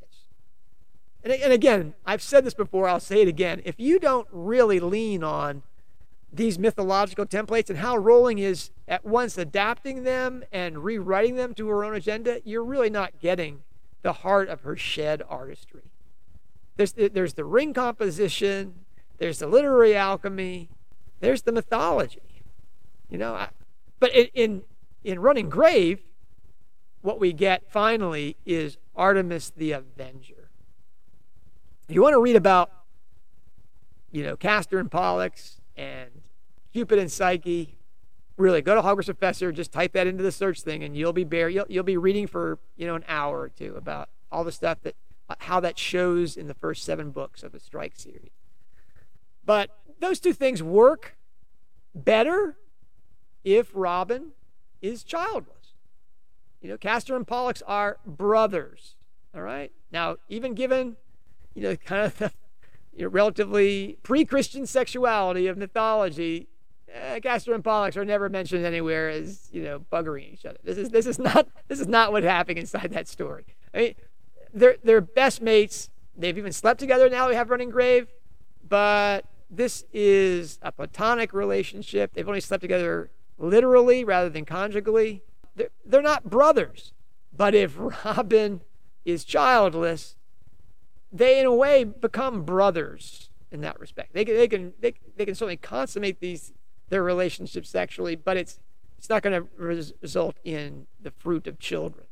It gives them a different relationship than married with children, if that way. Okay, and in Psyche and Cupid eventually have children. They have the evocative names of joy and pleasure, I think. But that union with children does not happen on the earthly plane. That happens after Cupid's escape from Venus, after Psyche's many trials, after her journey to hell and back, where she really confronts her femininity. She has to put aside all of her feminine characteristics of sympathy and empathy to get through hell safely. That's largely her giving up these nurturing, selfless love characteristics of a woman. Only when they get to that point does she transcend the world and the pair conceive a child as equals after, Cupid basically cuts a deal with Zeus. Yeah, he's going to get Cupid's help whenever a choice maiden catches his eye. But anyway, their union with a wedding banquet is how that ends in another world, not in this one. So, again, for the Psyche and Cupid thing to work, Strike and Robin will have to achieve anterotic or selfless sacrificial love, something world transcending for each other, to have a child, if that's ever possible on the incarnate plane. And because the children are named youth and joy and pleasure and such, that suggests that that's what they're really going to have, is a satisfying sexual relationship without children. Anyway, all that's those things, and you read about those things on longer Hogwarts Professor posts dedicated to them. But though, if Robin is childless, those things they make more sense.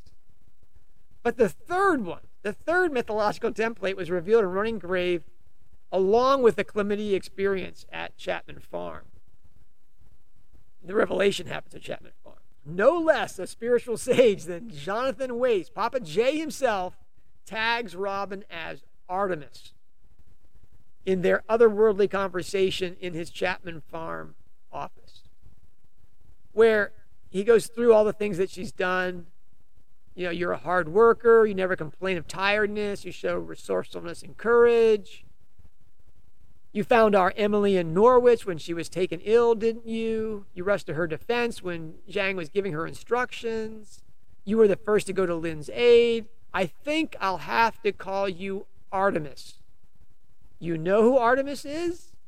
Robin volunteers, the Greek goddess of hunting, which kind of takes Wace aback. Interesting you should speak of hunting first. Robin does a quick double take, she's to play the part.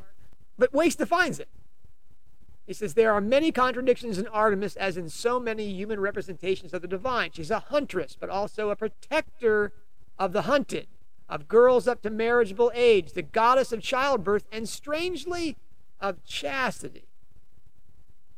So he expressed, problems with her, and he asked, why these contradictions, Artemis? Rowling plays with that a little bit.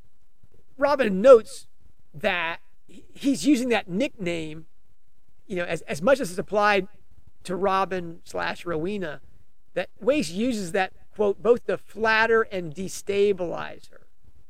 But it's a great spot on his part. For whatever you think about Wace, and really, if you have warm feelings for Wace, you kind of missed the point of Running Grave. But it's a great spot on his part because the girl Friday, Robin, the detective he doesn't know is a detective, really is a great defender of children and avenger of women despoiled before marriage. Right? Hence all those things with with Lynn and Emily, all these women at Chapman Farm who have been abused by men. Some of them having children. Some of them, committing a self-induced abortion. I mean, all these women Artemis takes care of. So we're not supposed to really, I think, dismiss that sobriquet of Artemis because it comes from ways. As an Artemis, Robin is almost the equal of Strike, because the archer goddess Artemis is a child of Zeus too, Zeus and Leto, which is really suggestive of a child of Zeus and Leda, right? More to the point, Artemis is a goddess who has no children herself. Okay? Indeed, she is a virgin. Right? And you can read the Wikipedia article for Artemis about that if you want. I mean, I quoted it in my thing, but this is a large part of her identity. Perhaps the most important one, if you go through all of the characteristics and nicknames for Artemis, is that she's simultaneously a warrior virgin and a mother goddess. Right? Robin is not a virgin, of course, or in any way asexual or masculine in the power-driven connotation of that word. She is, however, 30 years old and child-free, and the possibility that she will grow old without a family that cares about her is a future that alarms her. If you doubt that, go back to Betty Fuller's nursing home room in Troubled Blood, where Robin really looks around her and thinks, wow, is this where single people end up? People without children to look out for them, without double incomes, in small boxes, living vicariously through reality stars? I mean, she dedicates herself then to save money. Now, Robin's resolve in that room isn't to think about starting a family in light of Betty Fuller's single mother example. She's not thinking about getting a more secure future with a husband as well as children, but to save money. She basically assumes that she's going to be childless going forward. And that's an odd mic drop in a way. And Robin's Artemis street cred as a defender of women and especially of children is solid gold, platinum, okay? As huntress in this regard, Robin is shown in high relief in her exchange with Mad Mama Mazu in the UHC London Temple's upper chamber when they fight over a rifle and the custody of a wailing baby, one that Robin had delivered as an ad hoc midwife. She wins that battle decisively and batters in Mazu's face with the rifle butt. There's nothing coy. I mean, she basically takes Strike's behaviors from the end of Cuckoo's Calling and delivers and takes it up another notch, right? I mean, in Cuckoo's Calling, oh no, Robin, no, Cormoran, don't kill him. You're killing him. It's Robin's friend in the room who says, Robin, stop. She's really incarnated that crazy boxer energy, that madman energy. I mean, if Robin is sterile, as the chlamydia, STD, and possible PAD makes plausible, however we get there, through Matt, through the rapist, NHS, whatever. The Artemis parallel as childless goddess, protector, and avenger of women and children, while not a mother herself, comes into that much stronger focus. Robin has Castor, Psyche, and Artemis, the three mythological features on which Rowling has transposed or fashioned Strike's partner, are all matches with her as an infertile woman focused on her vocation as a truth revealer and the scourge of bad men. That's where I thought you were going to go, Nick. I mean, to me, that's the big Lake influence from her study, from her bibliography, is that Rowling loves mythology not only because she in a way she grew up when she begins to read as an adult in university. That's her foundation. But also because these myths are so important to feminine psychology. I really recommend the books by Robert Johnson And there's one on Cupid and Psyche, whose name I'm going to forget. But again, read the Hogwarts Professor post. You'll read all about those. These are critically important works for discussion of feminine psychology, ancient, medieval, and modern. And Rowling is just that kind of writer, that she has those tools on her shed. Anyway, that is where I think we're going.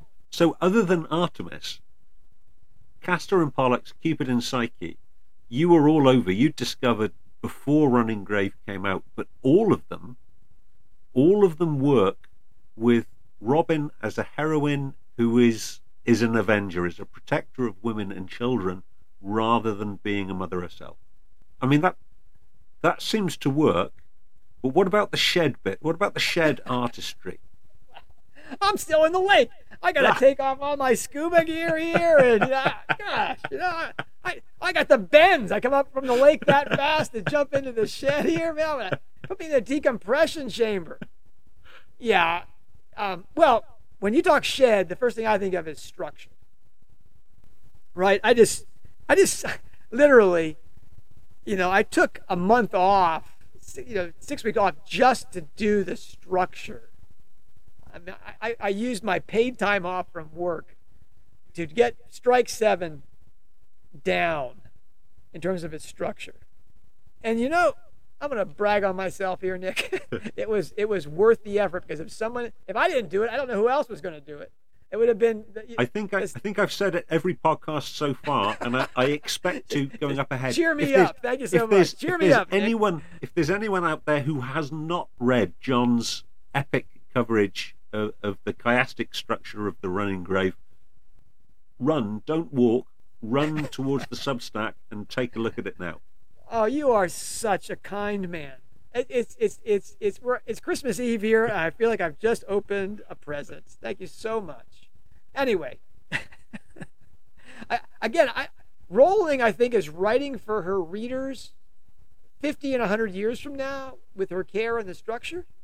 And obviously, I'm writing for those same readers myself, because other than you, Nick, I don't think anybody. Well, I shouldn't say that. We really do have some very serious strikers at Hogwarts Professor on Substack that have worked their way through them. Eduardo has been working his way through these things.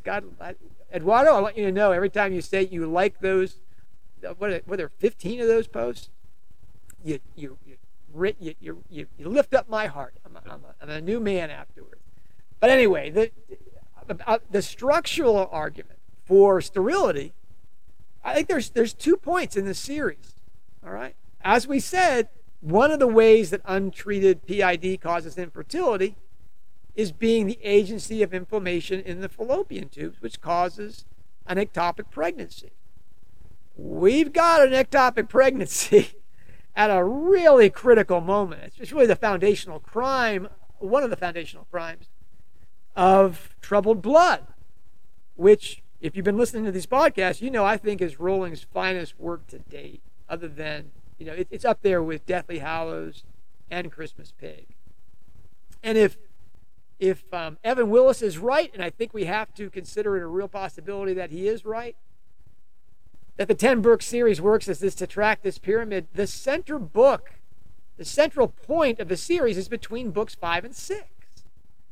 And we don't learn until the very end, the epilogue of Troubled Blood, about Theodosia Loveridge, a woman who had an ectopic pregnancy, a traveler, that she came to Margot Bamborough's clinic the day that doctor was murdered. Okay? And if you read those, you can read 2 posts that I wrote on this subject about reading Troubled Blood as a medieval morality play a la Spencer's Fairy Queen. It's about the ghosts that are haunting Troubled Blood, but really the most important one is reading Troubled Blood as an allegory.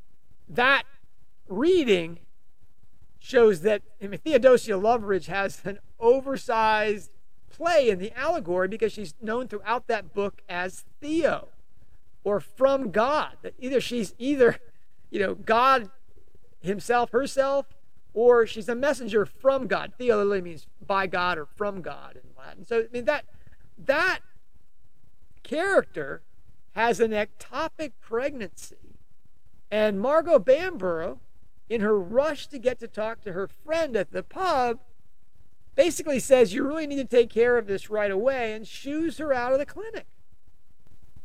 Now, we don't know the details of it. Obviously, Margot Bamborough dies that day, and Theodosius, we have to assume, also died soon after from this ectopic pregnancy.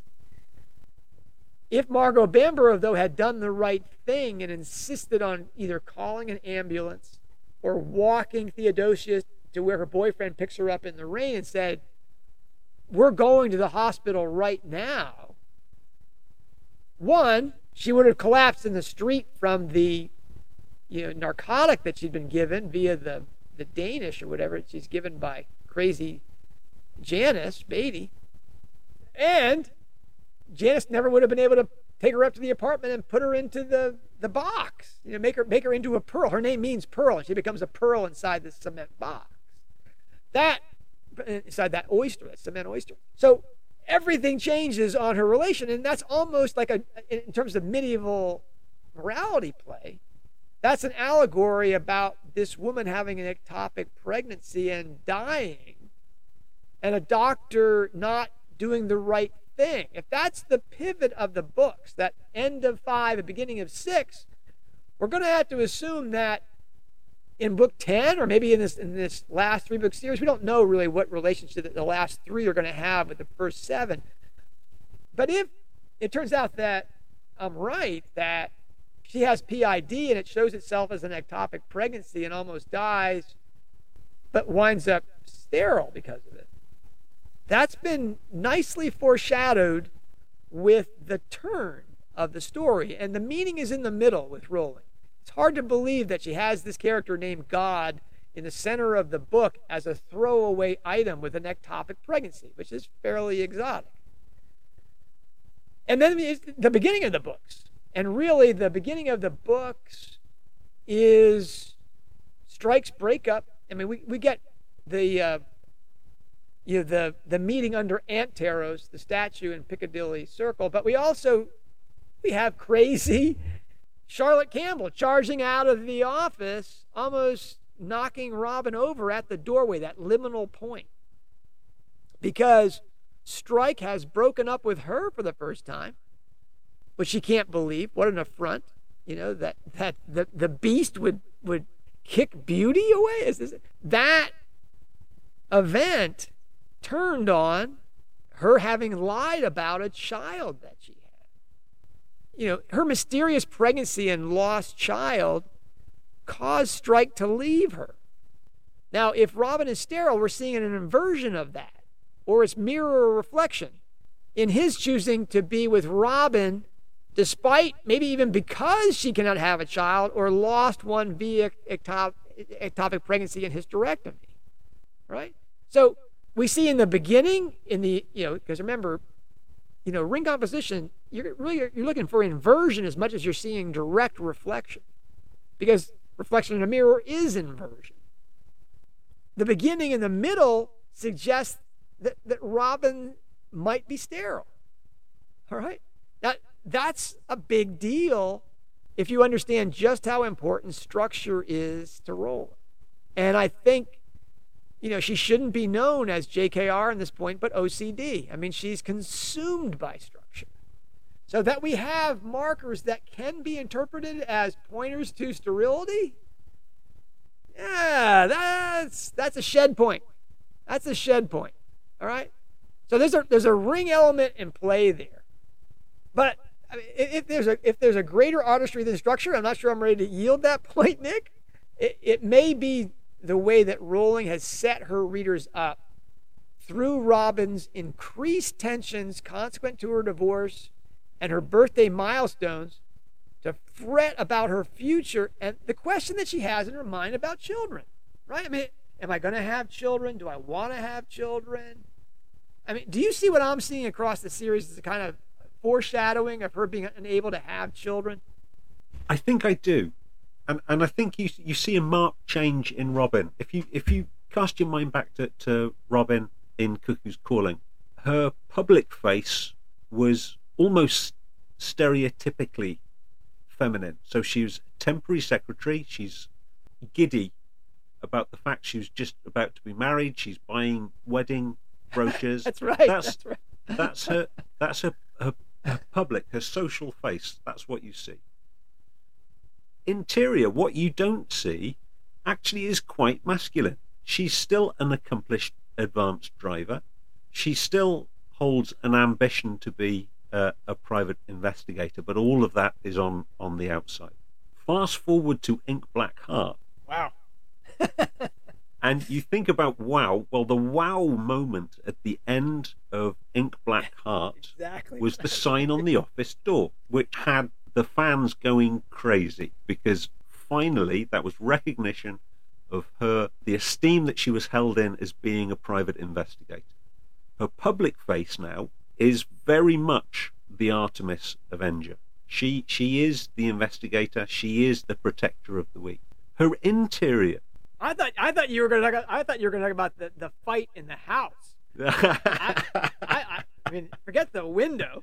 I was like, man, she is on it. She gets this call from the bad guy's younger sister, and man, she is in there. Forget Strike. I'm on my own here, right? I mean, she is. Wow. She is the woman of action. That, or at least that is her public face. Her private face is now she is worrying about the feminine bits.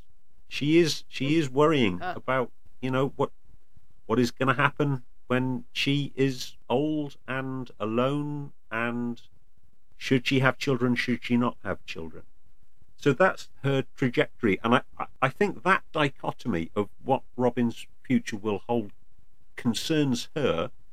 It also concerns us as the fandom. We are concerned about whether we want her to be this powerful female career woman, whether we want to see her settled down and happily married with children, or both. I mean, my secret wish, actually, that has now been blown apart at the end of Running Grave, was that Strike and Robin's relationship mutate into a successful and powerful and completely platonic relationship. If you think of Rowling's oldest friend, Sean Harris, so this is the archetype of Ron Weasley and his Ford Anglia car. That is a relationship that Rowling has held throughout her life. He was also the military expert that's been credited in many interviews with helping her plotting the military side of the Strike novels. This is a strong relationship that has been entirely platonic. That's a tough thing to pull off in a detective novel series. And I thought maybe Rowling might be going for it. Now we have what is in effect Strike's declaration of love at the end of Running Grave. I think being shot out of the water. But yeah, absolutely. I think that the way the story arc of Robin is going, it's going to be a crisis point, and I don't think we know yet which way it's going to go. But a childless future is certainly possible. Wow, that was a lot, Nick. There's a lot in there. That's like a whole other podcast to talk about. But just as the the guy with the structural fetish, I want to note that those connections you made between 1 and 6 make a lot of sense for a 10-book series. Yeah. That basically we see in Ink Black Heart and the way it ends with the doorway and all those things. That's as much a tie to book 1 as what we see at the end of Strike 7, where Robin gets in Strike 1, Cuckoo's Calling. She does the whole Cupid and Psyche thing where Cupid rescues her from falling down the mountainside, falling down the stairs of the office landing. And we see her thrown down the stairs, basically, in Running Grave at the end, where she's like, "Oh, yeah, I love you, dear." And Robin just stumbles out of the office. She's off the cliff at that point. She's totally... That's a great 1-7 link. But what you've described is really, that happened in 6 already. That we had that, the doorway is right there, and we see that transformation. where the two have almost become opposites to what they were at the beginning of Cuckoo's Calling. Wow, I mean, I'm loving it. You, of course, are deferring to me to point out what you've already said. But yeah, that's all you, Nick. I didn't see that. That's great. So if we take that as her chrysalis, the first first 7 books, to become that Artemis, the Avenger goddess, and we, I guess, are more comfortable in that vocation without there having to be a motherhood side to Robin's character. But we're also given a boatload of women that are neurotic, even suicidal about fertility issues. Yeah, really. This is I list. First of all, hats off to Rowling, because if she is going there, and she is going to make Robin this archetypal figure of the Yorkshire Baroness, a la Lynn Corbett, she's making it very clear that most women are not equal to that. That women who don't have children, that are reading Sylvia Plath, and boy, did I have a avatar of a woman I met my first year at the University of Chicago. I mean, she was a poetess that had a whole wall of Sylvia Plath. Those women are again, to use the N word here, they're neurotic. Okay, I call them in my Substack post the mad mother wannabes of Cormoran Strike. If Rowling is going there with this Artemis thing, she's made it very clear that this is a minefield of feminine psychology that Robin is going to have to negotiate. And just to throw out a couple of these, there's Lady Yvette Bristow in Cuckoo's Calling. She can't have children because her rich husband was sterile. Her brother, says Yvette has always been morbidly maternal. She adores babies. Strike observes, he spoke as though this was faintly disgusting, a kind of perversion. She would have been one of those embarrassing women who have 20 children if she could have found a man of sufficient virility. Thank God Alec was sterile, or hasn't John mentioned that? Okay, so anyway, Yvette, she's rendered effectively sterile if she remained faithful to her husband. So she adopts 3 children, the oldest of which, her least favorite, murders the other 2 because she's such a twisted mother. Okay, so that's book 1, which is really kind of, again, sort of the foundational crime of the whole thing is the mad family from which John Bristow sprang. The first novel is followed by another woman in the next book. We've talked about this, Elspeth Fancourt, who married a sterile husband. Okay, he's been rendered impotent by a case of the mumps, which again made his first wife effectively barren as well. Now you can say, well, the woman isn't sterile. Well, these women consider themselves sterile, right? Elspeth doesn't decide to adopt children as head of vet. She decides to become a writer, basically to act out her desire for children in giving birth to characters and story. She becomes a writer, and when her writing is ridiculed as being somehow below standard, she dives into her Sylvia Plath thing. She'll be famous forever. And that first novel was the first one conceived in the series, and its foundation crime is that Sylvia Plath copycat death of Elspeth Fancourt. The foundation crime of the first Strike novel published, the murder of Charlie Bristow, is also grounded in the madness of a de facto barren woman.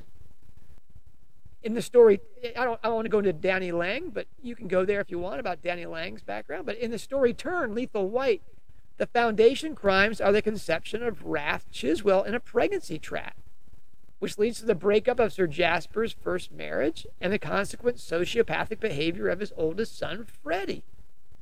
That young man, crazy Freddie, not only strangles his half-brother in the eye of the Uffington White Horse, but he humiliates the teenage daughter of Della and Geraint Wynne sufficiently that the young woman commits suicide. Della was menopausal by the time of Rhiannon's death, presumably, and Strike reflects on her grieving mama issues at the meeting. I mean, he looks at the large framed photograph of a teenage girl sat on Della's mantelpiece. It occurred to Strike that her mother could not even enjoy the bittersweet solace of looking at Rhiannon Wynne every day.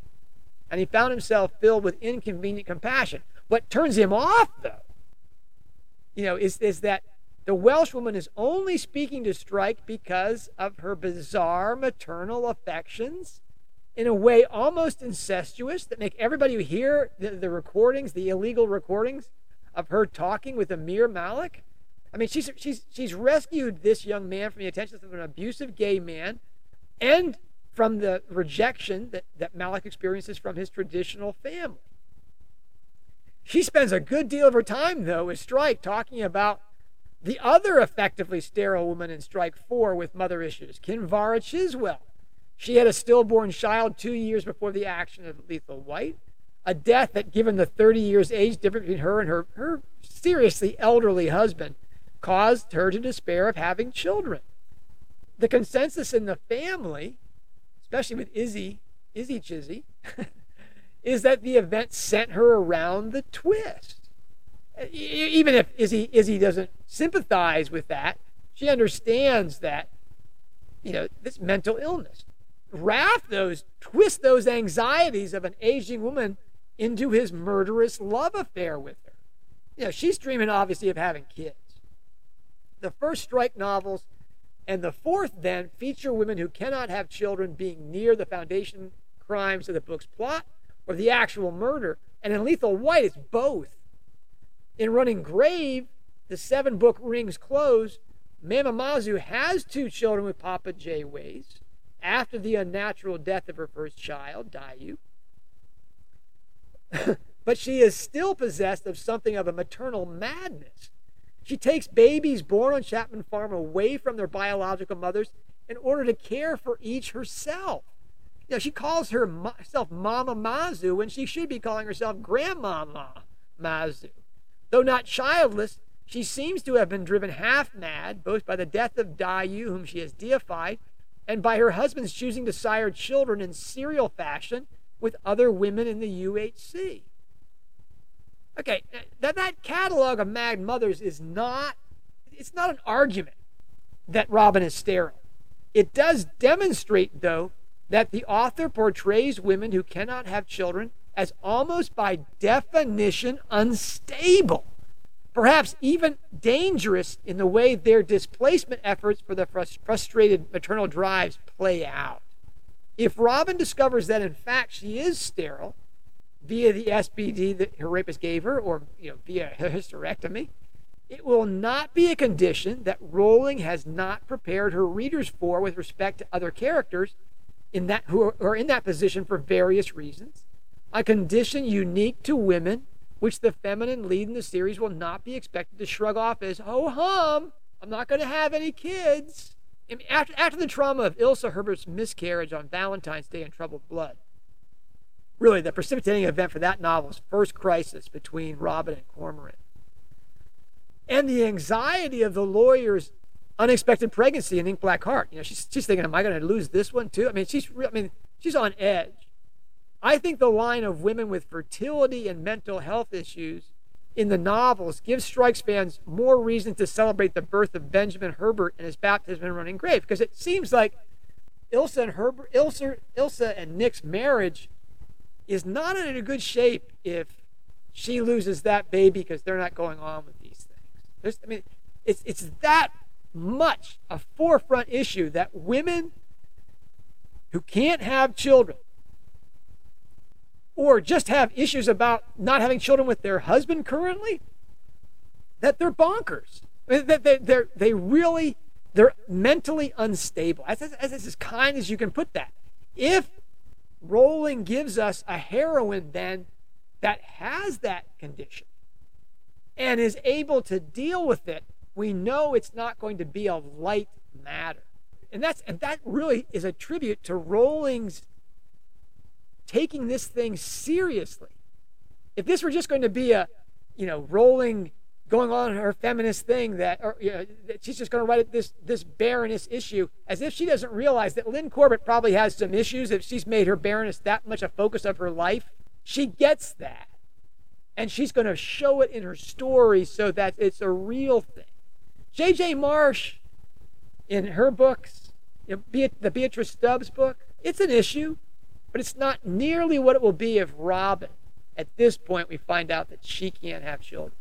It's going to be a real exploration of the biological elements of psychology, which, if you've been following the news about Rowling and transgenderism, is basically her arguing, no, you're not a woman when you say you identify as one, because biologically you can't be.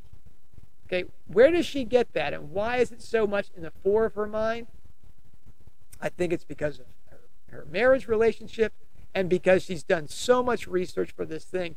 It seems a real possibility that Robin will be sterile in the coming books. Almost every book, then, Nick, has a mad mother wannabe in it. If Robin is sterile, and she's being presented as in training for the Artemis role, we're definitely getting what her cousin said in full, namely, you seem to be traveling in a direction opposite to the rest of us. And that's just the Strike series. This is generation 4, right? We're gonna wing this thing around here, so we can start talking about that. Not only do we talk about Lake and Shed, but we talk about Opera Omnia. We talk about the whole series. Do we have failed mothers or women who want relationships with men that result in children in her other books? Well, John, starting with the big one, with the Harry Potter series, unsurprisingly, for a series set in a school, there's not a whole host of childless women. But to name two, so we have Minerva McGonagall. Now, she was married. She married, and this is extra canonical. I think this came out in a Pottermore essay. She married Elphiston Urquhart. The marriage was cut short. He died early, and they were only married for 3 years, and they had no children. But I'm not going to put Minerva down as a barren, as sterile, as a childless woman. I don't know. Are you aware of the film Goodbye, Mr. Chips? I'm not sure how popular. Yeah. There we are. Yeah. So Mr. Chips, as an old man, was asked, do you ever regret not having children? And being the long-time schoolmaster, he said, what do you mean? I had thousands of them. So, no, I think Minerva very much is a maternal figure. Almost strikes conversation with Aunt Joan. Yes. Where the card reader says, you'll never have children. And Strike immediately responds, she got that wrong, didn't she? I mean, I'm tearing up just because that's such a moving moment, but that's a Mr. Chips moment. Like, what are you talking about? Wonderful. Excuse me for interrupting. No, not at all. I mean, we have Bellatrix Lestrange, who fits both failed mum and a pregnancy trapper, because she was married to Rodolphus Lestrange without issue within the Harry Potter series, and then we find out many years later, thanks to the cursed child, that she did have a child with Voldemort himself. Woo. And then the big one. So the big one for me is Merope Gaunt. So the foundational crime of the Harry Potter series was Merope's effective rape of Tom Riddle. Whoa, using the R word. Well, okay. I don't know how else you can put it. So it was under the influence of magic, and we know how that happened. It resulted in Merope's early death, postnatal, and of course the creation of the psychotic Voldemort. And that, I think, is mirrored quite closely in Casual Vacancy. Really? Yeah. Really? Wait a minute. So we think of the Voldemort I think of the Voldemort in Casual Vacancy is Stuart Wool.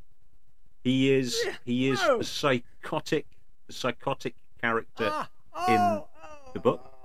Of the so many human faults that people have in that book, almost all of them are caused through human frailties, through inattention, through carelessness, through lack of responsibility. except for Fats. Fats is truly psychotic, in that he either doesn't realize or doesn't care about the effect that he is having on society around him, because he's living inside his own head. Now, Stuart wasn't the natural child of Tessa and Colin. He was adopted. But just like with Merope and Riddle, Cubby, Colin Wall, did not want that adopted child. He felt he was too mentally unwell to be able to cope with him. And Tessa pressured, manipulated him to lie to the social workers, to pretend he was well so that they could adopt Fats, to the extent that Colin attempted to commit suicide the very first night that Fats was in the house. Wow. That Voldemort wall connection. That is a keeper. That is fantastic. Well, hat off here.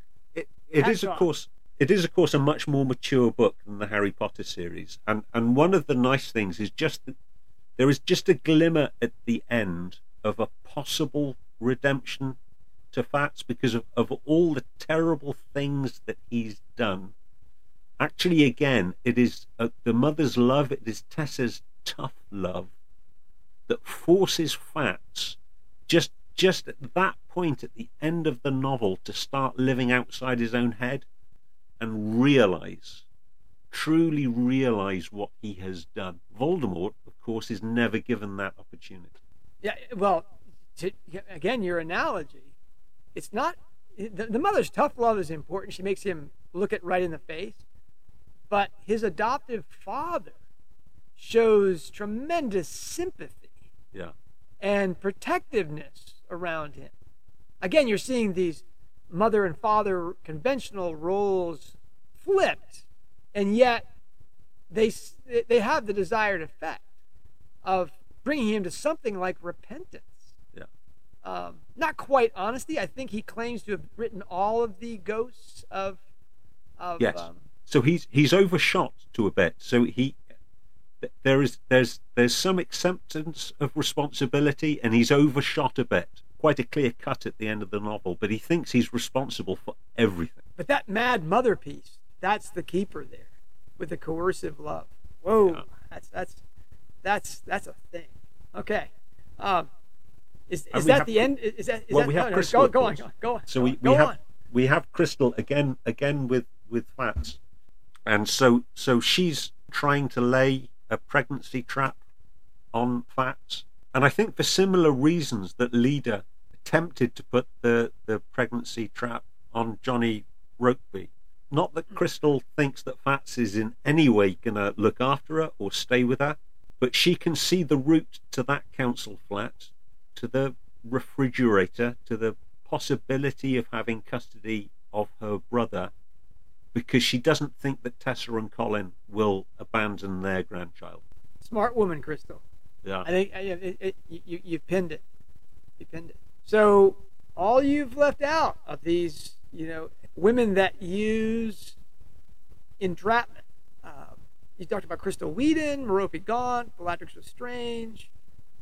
You talked about the Wall family. You talked about Leda Strike. Similar women are Sarah Shadlock, who has played a long game to win her man. I mean, we're talking about what? More than, since she was in college, so we're talking about Stacey's 20, and now they're in their 30s. She carried that torch for 10 years, to include stringing a man along as her fiancé. So this is a woman who really has a plan about how the rest of her life is going to go with that baby. Right? Then there's Janice Beatty. And Janice, she tried to win a man. She has a child. And he's like, good on you, Janice. I don't want anything to do with it. He's, absentee parent. He refuses to be caught in her. No doubt that sends her around. Then there's Belinda Watkins in Running Great, where Bijou. I looked up Bijou to see what it means. Apparently in the UK, that's also used as a term of derision for bourgeoisie people. Or bougie, I think Robin calls her. Bougie, yeah. Robin calls her bougie. She's clearly got her bourgeoisie concerns about having a husband, their child. And I think she's self-aware enough to know that men don't, outside of her, oversized breasts that are surgically enhanced, which speaks to her, again, her insecurities, that she can't win a man for who she is. And so she's dedicated to, making that barrister maybe jealous via strike, or maybe getting a child through strike. And you've told me, Nick, that there's serious objections to the idea that this is Strike's child, but she clearly considered that a possibility. I frankly think that yes, she could be carrying Strike's child because it would be her first child that we know of, and that she wouldn't show her pregnancy, probably if she's like my wife was, who had her first pregnancy when she was 33, she wouldn't show until she was in her 6th or 7th month, right? So the fact that it's 4 months or whatever, I don't see that as a real objection to it. But look, Crystal Whedon, Merope Gaunt, the Walls, Beatrice Lestrange, Lee Strike, Sarah Shadlock, Janice Beatty, Belinda Watkins. We're seeing a lot of... That's a lot, right? This goes right through. And we haven't talked about... Lana Whitehood, the specter of Lana Whitehood is saying, John, you've forgotten the Ichabod, where we have the bizarre pregnancy of the Ichabod. There's a problem there, right? The child takes on the nature of its relationships with the world in what kind of person the child becomes.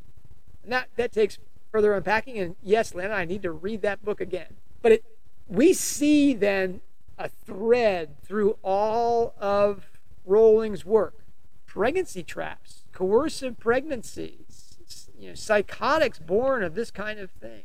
What are you seeing in that about Robin? All right, these are failed mothers, women who want relationships with men that result in children. Not a real positive presentation there. These women are all somehow women who can't imagine their lives without a man or a children. Now, Crystal, as you said, is kind of a problematic thing there. She's really indifferent to the actual baby, and being a mother. But she's already a mother, I guess, to her younger brother, so she doesn't feel that. I get it. Okay, this is an issue. This is something that Rowling is really exploring, and I think we can say that the idea that Robin is sterile fits with this, because it will induce, do I dare use that word? It will induce a discussion about just this kind of thing, about a woman and children and what kind of person they are mentally and what kind of relationships they have with men consequent to that. That seems to be a large, consistent story element. Did we mention Fantastic Beasts? That's the only thing that we missed. Oh yeah, Fantastic Beasts. I'll leave it to our listeners to come up with a Fantastic Beasts parallel there. We do have all the orphans and the crazy mother who's the head of the orphan, the Bare Bones Orphanage. But I recommend you go there if you want to start mining this. Oh, there's another one. Nick. You were talking about this earlier.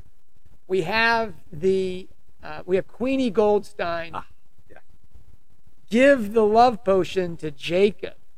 Now, you qualified that as rape with Merope Gaunt and Tom Riddle Sr. The only thing that's different about the Jacob and Queenie relationship is that she lets him off the hook before conception. That's really a coerced relationship that looks like a disaster. But that Queenie is willing to go there. Queenie is willing to go there because her beloved isn't willing to break the taboos of their being in relationship. So yeah, I think we pretty much have it across the board. Women wanting relationships with men, turning on children and force and what that means. All right, that gives us an opera omnia entry point to Robin being sterile, because that's something that Rowling is going to want to explore straight up. What will Robin and Cormoran's relationship be if she doesn't have children? One, I think it's going to be great because he thinks of Aunt Joan as his mother, right? I mean, he's not uncomfortable with that. Though I have to think that Robin's going to be a very different woman than Aunt Joan was. His role model is Uncle Ted, who is married to a woman who has no children per se, as a birth mother, and he understands that his mother, Leda, his biological mother, was not really a very good mother.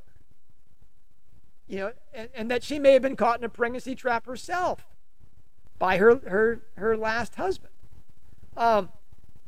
Strike may think this is just great that she doesn't have children, because he's used to thinking himself in that role as like Uncle Ted, not like Leda's husband. The large view of all of Rowling's work gives us a pretty good segue to the idea that Robin is sterile. So let's draw the line here. Let's sum this up. Nick, how much money would you put on the bet that Robin turns out to be sterile? Would you mortgage the house to get more money to place on the bet?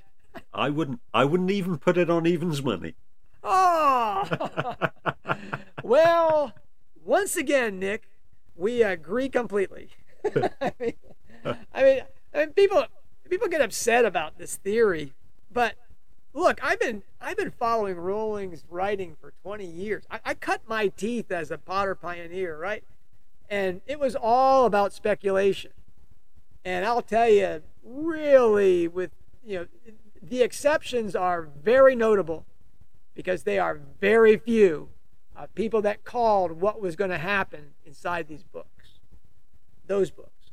And they're going to be just as exceptional and just as few going forward with the Strike series.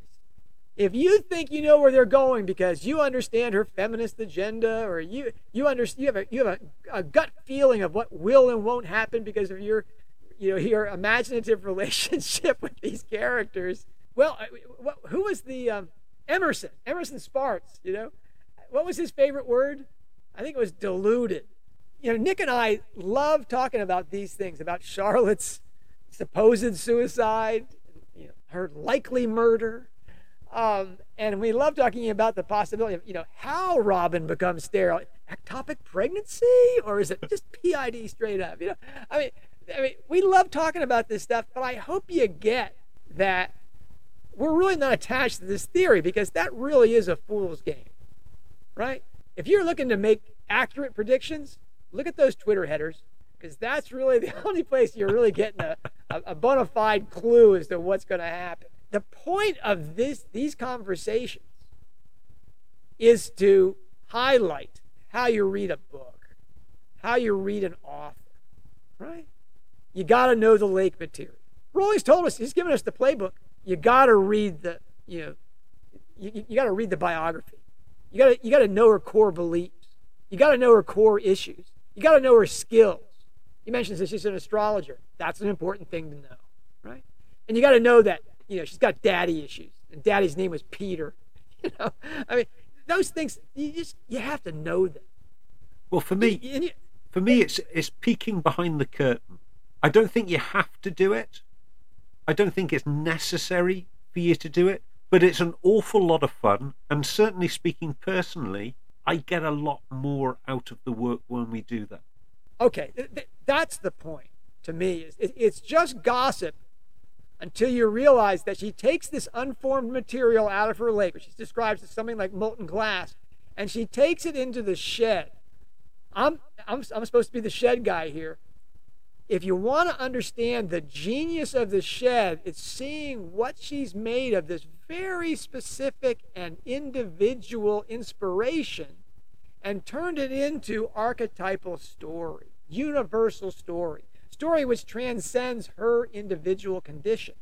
That artistry, the alchemy, the ring composition, the mythology, the literary illusion, all of that, do you really have an appreciation of that until you understand the starting point and what she's made of it?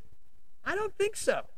I think really to have a full shed appreciation, you got to understand what came out of the lake, right? And it's not just there's a personal thing.